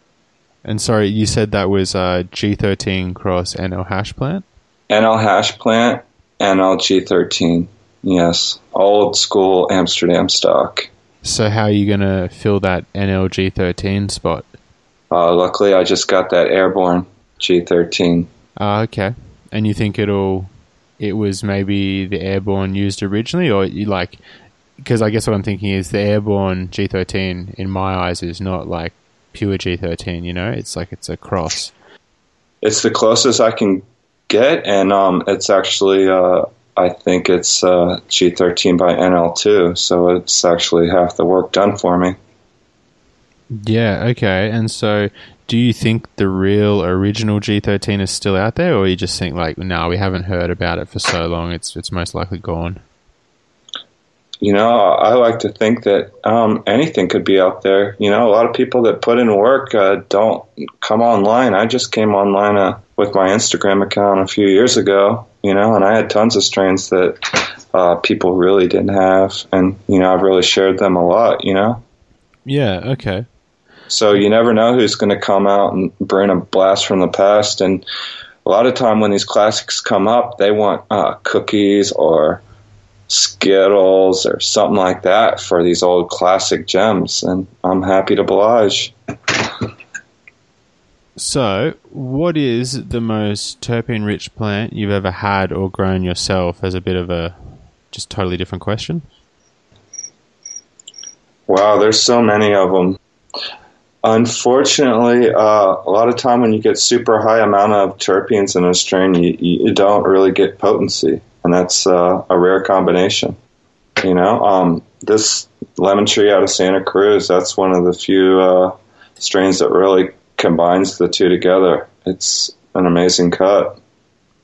Yeah, do you know the history behind the lemon tree? It seems to have gotten a popularity really quickly. I mean, I think people may have seen it. Swamp Boys breed with an S1 of it as a mother, so that's even a bit of an interesting thing in itself. Yeah, I have the cut through Santa Cruz, and it is literally as soon as I harvested it, it's like this top 10, maybe top 5 in the collection. I've heard it's maybe an old strain called Lemon Drop or a lemon tie cross. It's a very short, compact indica growing plant with a very lemon, strong flavor and a narcotic high. So very strong. And so you think this isn't a new hybrid, but just something that's been unknown for a long time? And do you kind of know any more of the genetics besides the potential that it's the lemon drop? That's all I know. That's pretty much it. The rest would just be me taking somebody that's something else, Yeah. Might not be true, and I don't want to lead anyone in the wrong direction, but I'm pretty sure that's kind of like what the guys are saying. Yeah, so I mean, on the other spectrum of instead of being a hyper cut like Lemon Tree, what do you think is the most underrated cut, the one that doesn't get enough cred for what it is?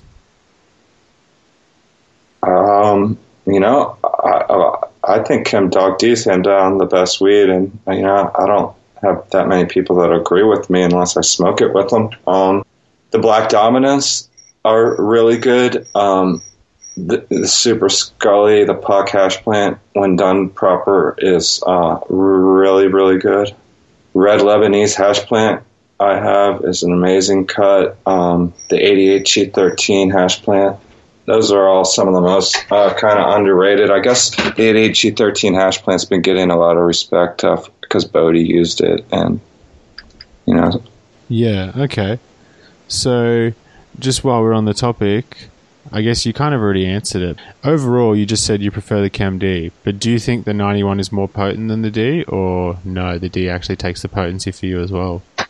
Potency, 100%. When done right, I think they're both very picky, but, I think they're equally picky. People say the 91's pickier, but I think the D is very picky too. And it's mine and Hannah Bolt's favorite weed.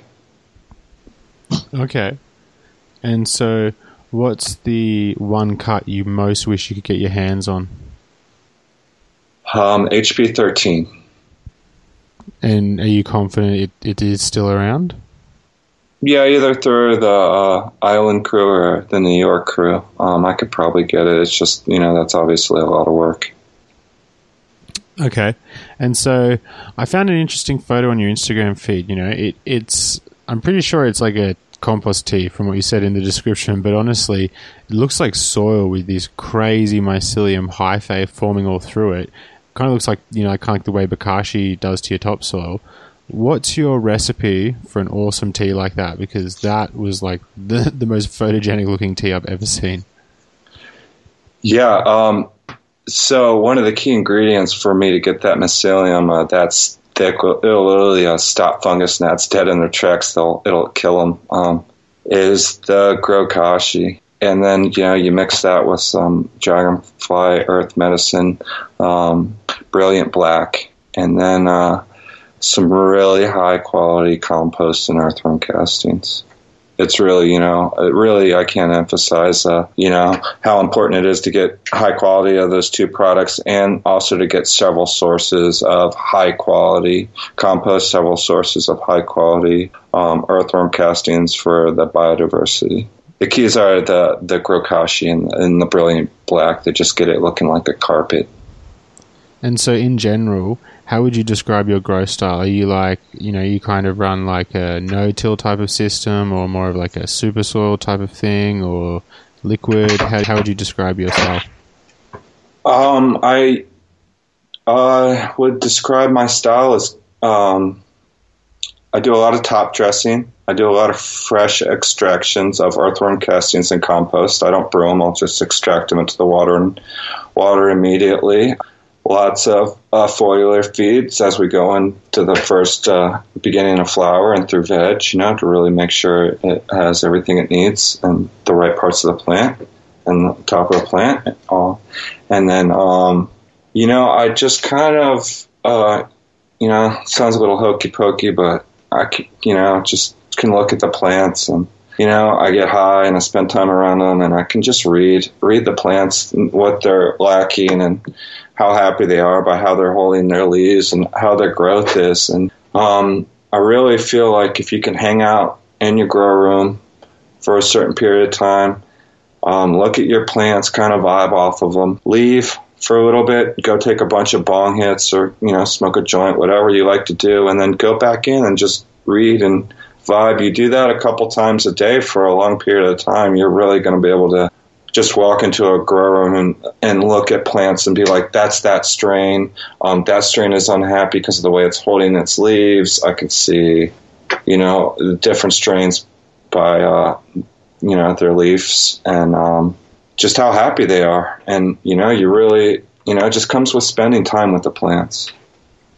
And so what do you think is the kind of upper ceiling of what one person can tend to in terms of plant numbers and giving them adequate care? Because I think a lot of people are worried about the idea of big companies coming along and, like the idea of like a grower having to tend to like 10,000 plants in a day. And it's like surely you're spreading yourself too thin at that point. Like plants can't be getting enough attention. What for you do you think the upper limit? Yeah, well, I grew 9 acres for a hemp company in Colorado, and by the time we got it back around to the other side of the field to water them, they were about to die of water, and, that wasn't a fun experience. And since then, I've turned down a couple job offers to be, head growers for large operations, and Hannah Bolt and I decided to, go for it and put the whole life savings and to go get permitted in Monterey County in Salinas and get a 10,000 square foot permit. And, that'll be cool because I'll be able to have the collection in there safe in a greenhouse. And yeah, for sure. And so a question I wanted to ask you, because I think you might be able to give an interesting perspective on it. I've done some research on the history of Northern Lights, and I'm sure you're pretty well versed in it given the projects you're doing. I have a feeling that the guy who first gave Neville the Northern Lights, the Indian Joe, I have a feeling that's Romulan Joe. What do you think about that? So, for a long time growing up, I'd heard that they were the same person. Recently, when I started the project, we did a lot of investigation, KQ, calling up old friends, me doing any research, Bollywood BAM doing computer research. And Bollywood BAM found this High Times article where it said that they were the same person. KQ's research led to the fact that they are definitely different people from what I believe and what he told me. I think some of the original Northern Lights guys are on Facebook. I'm not on Facebook myself. From what he told me, some guy named Herbie is the guy that brought him back from Afghanistan and gave him to Seattle Greg. Seattle Greg worked with two Joes, and one of them was Indian Joe. That's who KQ's friend, Classic Seeds, met up in Oregon, and that's where he got the NL #1 stock. So I think Seattle Greg is in the islands, and that would be one hell of an interview if you could get him to talk. Interesting. And so do you think it's with people like this where that old stock resides, not just necessarily for Northern Lights, but for everything type thing? If they still have some Northern Lights, that would be very cool. We're not supposed to release the Northern Lights pure ourselves, so we're only supposed to release hybrids. And why do you think they wouldn't want to come forward and get credit for what is easily, the poster child of all cannabis? I just think, from what I've heard, maybe he hasn't been approached by somebody like you. I think if he's admitted it on Facebook, why wouldn't he want to admit it on a bigger show and get further into it? Okay. We'll have to follow that up. So, I've been digging around on Instagram for a bit, and I found a post which says that you have a legendary backstory behind the red Lebanese hash plant, and you think it could be closely related to the G13. What is that story? Well, from my understanding, Howard Marks, the smuggler, gave Neville his two favorite strains, the red Lebanese hash plant and the G13 from America. And Howard Marks was also known as Mr. Nice. He's since passed away, rest in peace. And he also, he obviously was importing a lot of weed from all over the world to England and to Europe. And he shared some of those red Lebanese seeds with somebody in California. And Bollywood BAM was given the cut to hold on to because they knew he held on to stuff. And he gave it to me a few years ago, and I've been holding on to it. It's from the same stock, I 100% believe that, from smell, taste, grow, stone. It just, unfortunately, we just have the cutting. We don't have seed stock. That's really interesting to know. So what can people expect from the Northern Light crosses you've made? Like, what type of plants would, what type of plants should someone expect if they buy this packet? And more importantly, what would you advise each person to get? So if I'm looking for a real super narcotic one, which one is the one I should go for? Well, to be honest with you, if they're not up to par, I'm not releasing them. And some of my favorites this far are the Black Lights and the Puck, the Super Scully hash plant by the Northern Lights #1, and Sensi Seeds selection of Black Dominant by Northern Lights #1, just because of I like to smoke the mothers a lot, and I just like that old school narcotic indica buzz. Yeah, okay. And so, just last question on Northern Lights for the moment. Often I've read things online saying that the SSC, in a lot of their crosses, they used a strain called the Basic 5. I've heard people say that they think that's just like what they called the Northern Lights 5. Do you think they were the same or different? I think that they were the same from my understanding. The basic 5 was the NL5. Awesome. And so when people think of Afghanis in general, they're often thinking of things like, Baba Kush and Master Kush, like, these real squat plants, big fat leaves, really broad leaves. However, as we know, there's a lot of Afghanis that aren't like that. They're more thin, they're more taller. How do you think it got to the point where people think of Afghanis as these, squat indica plants, and no one really thinks of them as, these taller, thinner leaf plants, even though they were, definitely there? From what I heard, a lot of the, original hippies that went over there to make their own hash, and they preferred the little bushweeds that grew in the drainage ditches that were these really fat-leaved indicas that, just really slow growing, hard to grow. And what the people were actually growing fields of was a taller growing variety, just easier to grow. And, easier to grow an acre of, because growing an acre of Bubba Kush is a pain in the ass. Yeah, for sure. So, Bollywood Bam got a bunch of seeds from his father. Unfortunately, right before his father was killed by a suicide bomber in Afghanistan. And he calls it the last laugh after his father. That's a much taller growing, longer internode Afghan.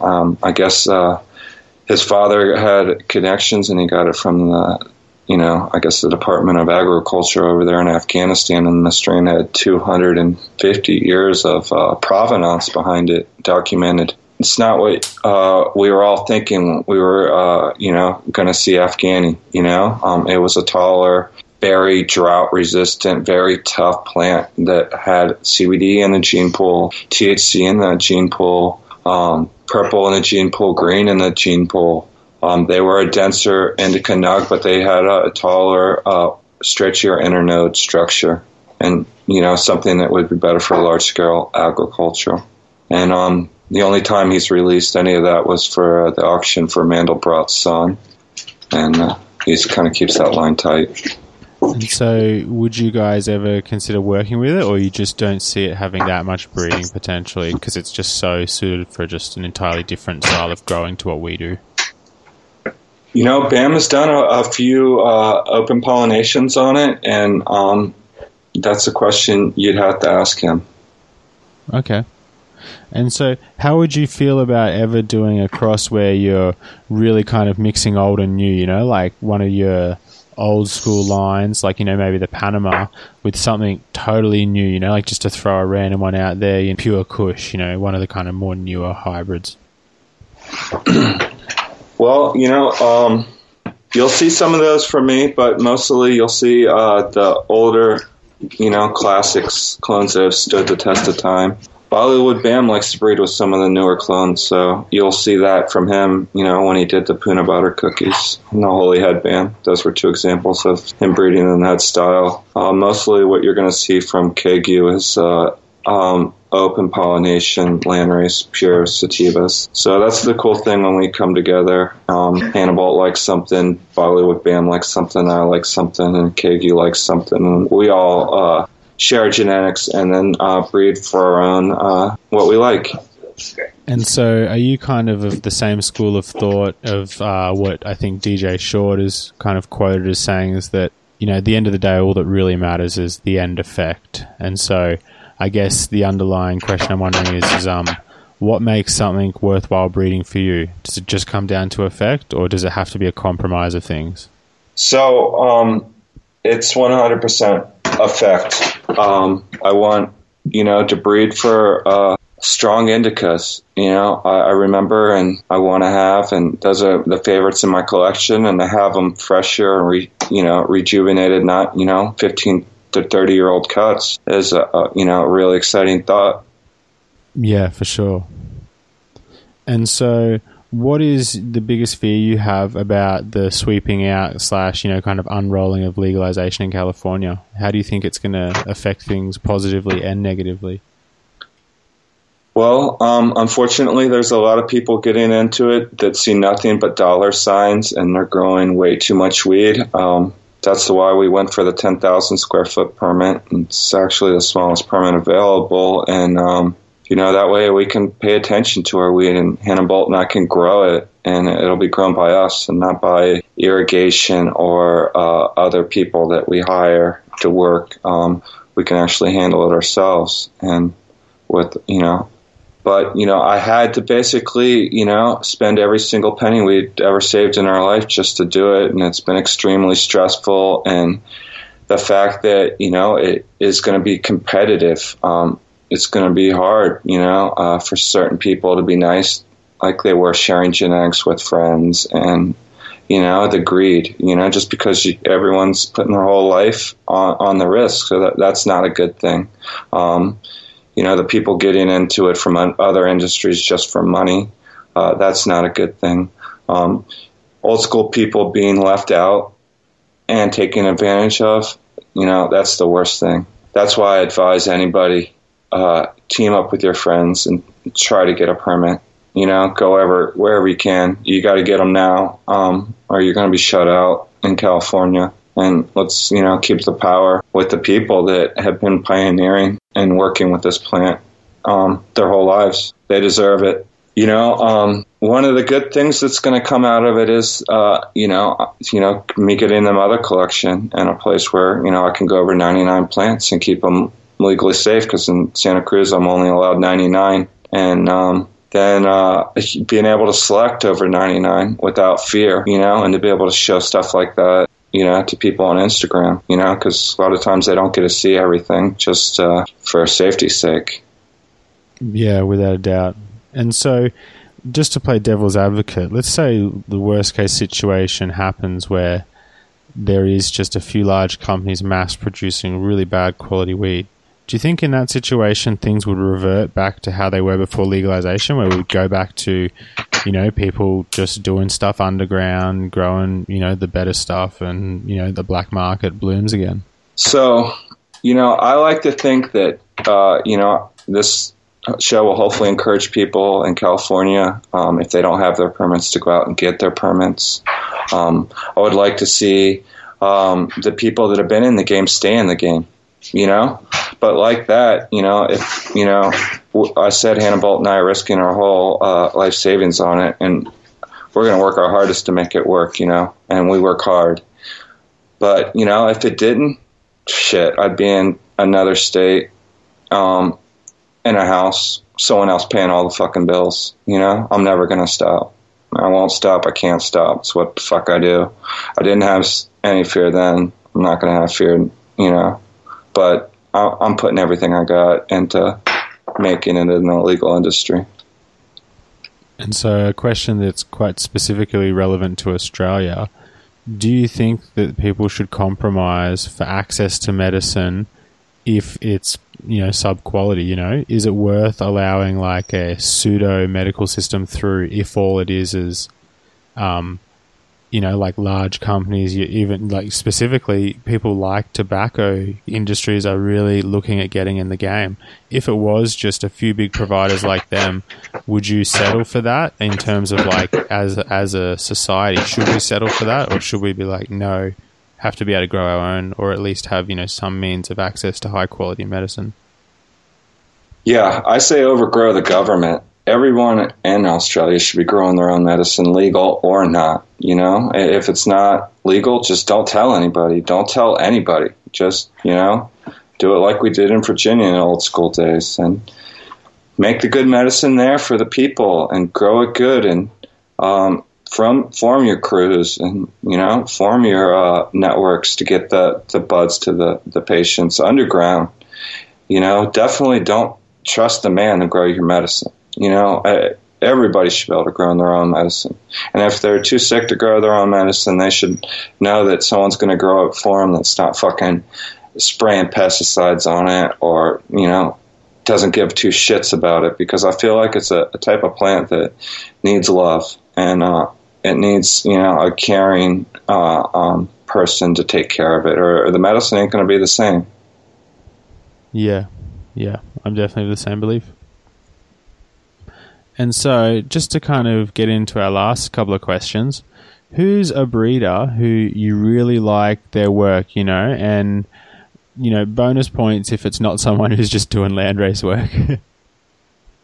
Archive, CSI, Top Dog, Freeborn Selections, Dos Peros, Bodhi Seeds.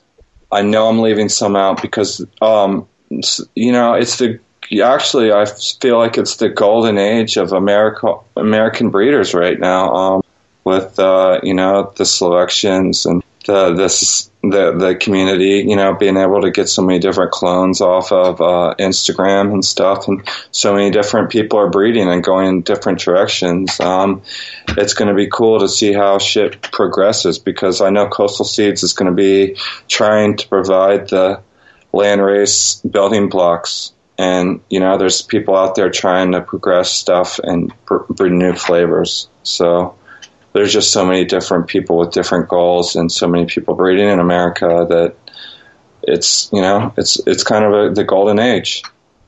And so if you were just a breeder, and so if you were just a grower and you had to go out right now and you had to buy one pack of seeds, a modern hybrid, which pack would you buy? Chem Dog from Top Dog. One of his pure Chem Dog crosses, preferably one of the Trez Dog back crosses, because I feel like the Trez Dog triple back cross Chem D he made is one of the best breedings in the marijuana community in history. He gave those Trez Dog seeds to High and Lonesome.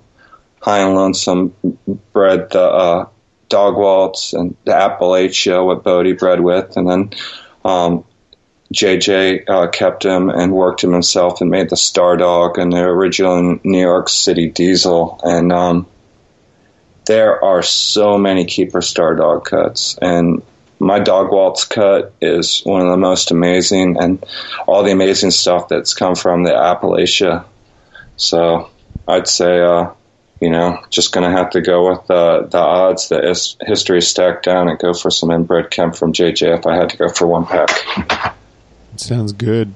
And so what are your kind of, top 5, top 10 favorite strains for just smoking yourself? Chem Dog, OG, Black Domina, my hash plants, and then more Chem Dog D.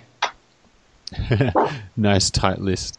But I love everything. If I didn't love it, I wouldn't keep it. So my headband is one of my favorites. I love Sour Diesel. There's so many of them. I love all these new strains. I love Do-Si-Dos. I love the real good cookie cuts. I love this Sunset Sherbet. I just got that papaya. That's pretty impressive stuff. I'm smoking on that now. The strawberry banana from Crockett. That's some serious fire. A lot of stuff from Bodie. It's really good. Hippie Slayer, Dread Bread.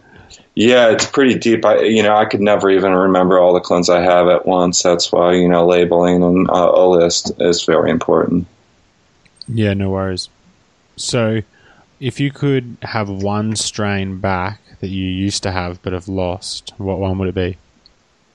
Oh, there's so many, so one is tough. I had Sagmartha's Bubbleberry from 96, and that stuff was amazing. Every pheno in there was amazing. I never had my hands on the Rapture Kill, but that would obviously be it, but I never actually got it. I did get some seeds, and I later crossed those to NL AK-47 and made some really good hybrids that I would love to have those. I was growing those in Colorado in 99, 2000.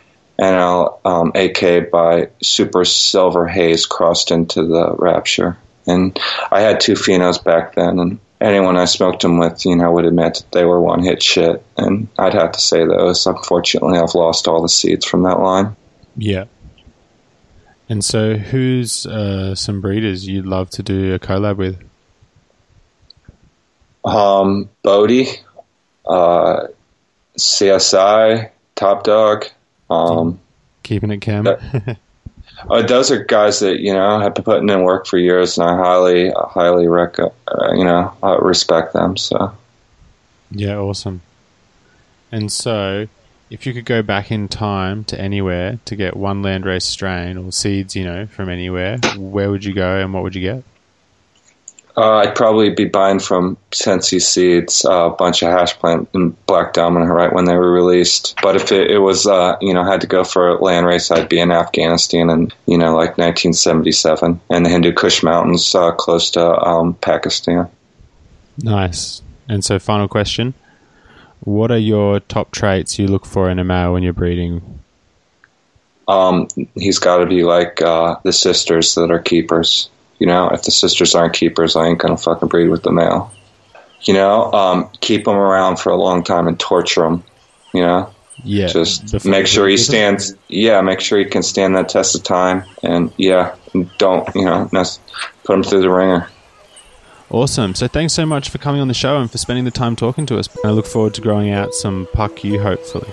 Thanks for having me. I love talking about this plant. And it was a real pleasure to be here and talk with you. You're an amazing host. Can't wait to meet up in session person. Awesome. A huge thank you again to Bob for sitting down and talking to us.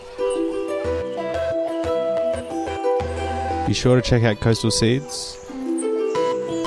Particularly, there's the upcoming release of the Northern Lights lines through Seeds Here Now.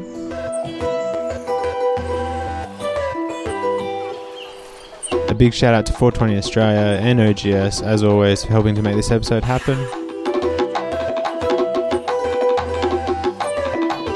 La, la, la, la, la. And a big thank you to you guys for listening.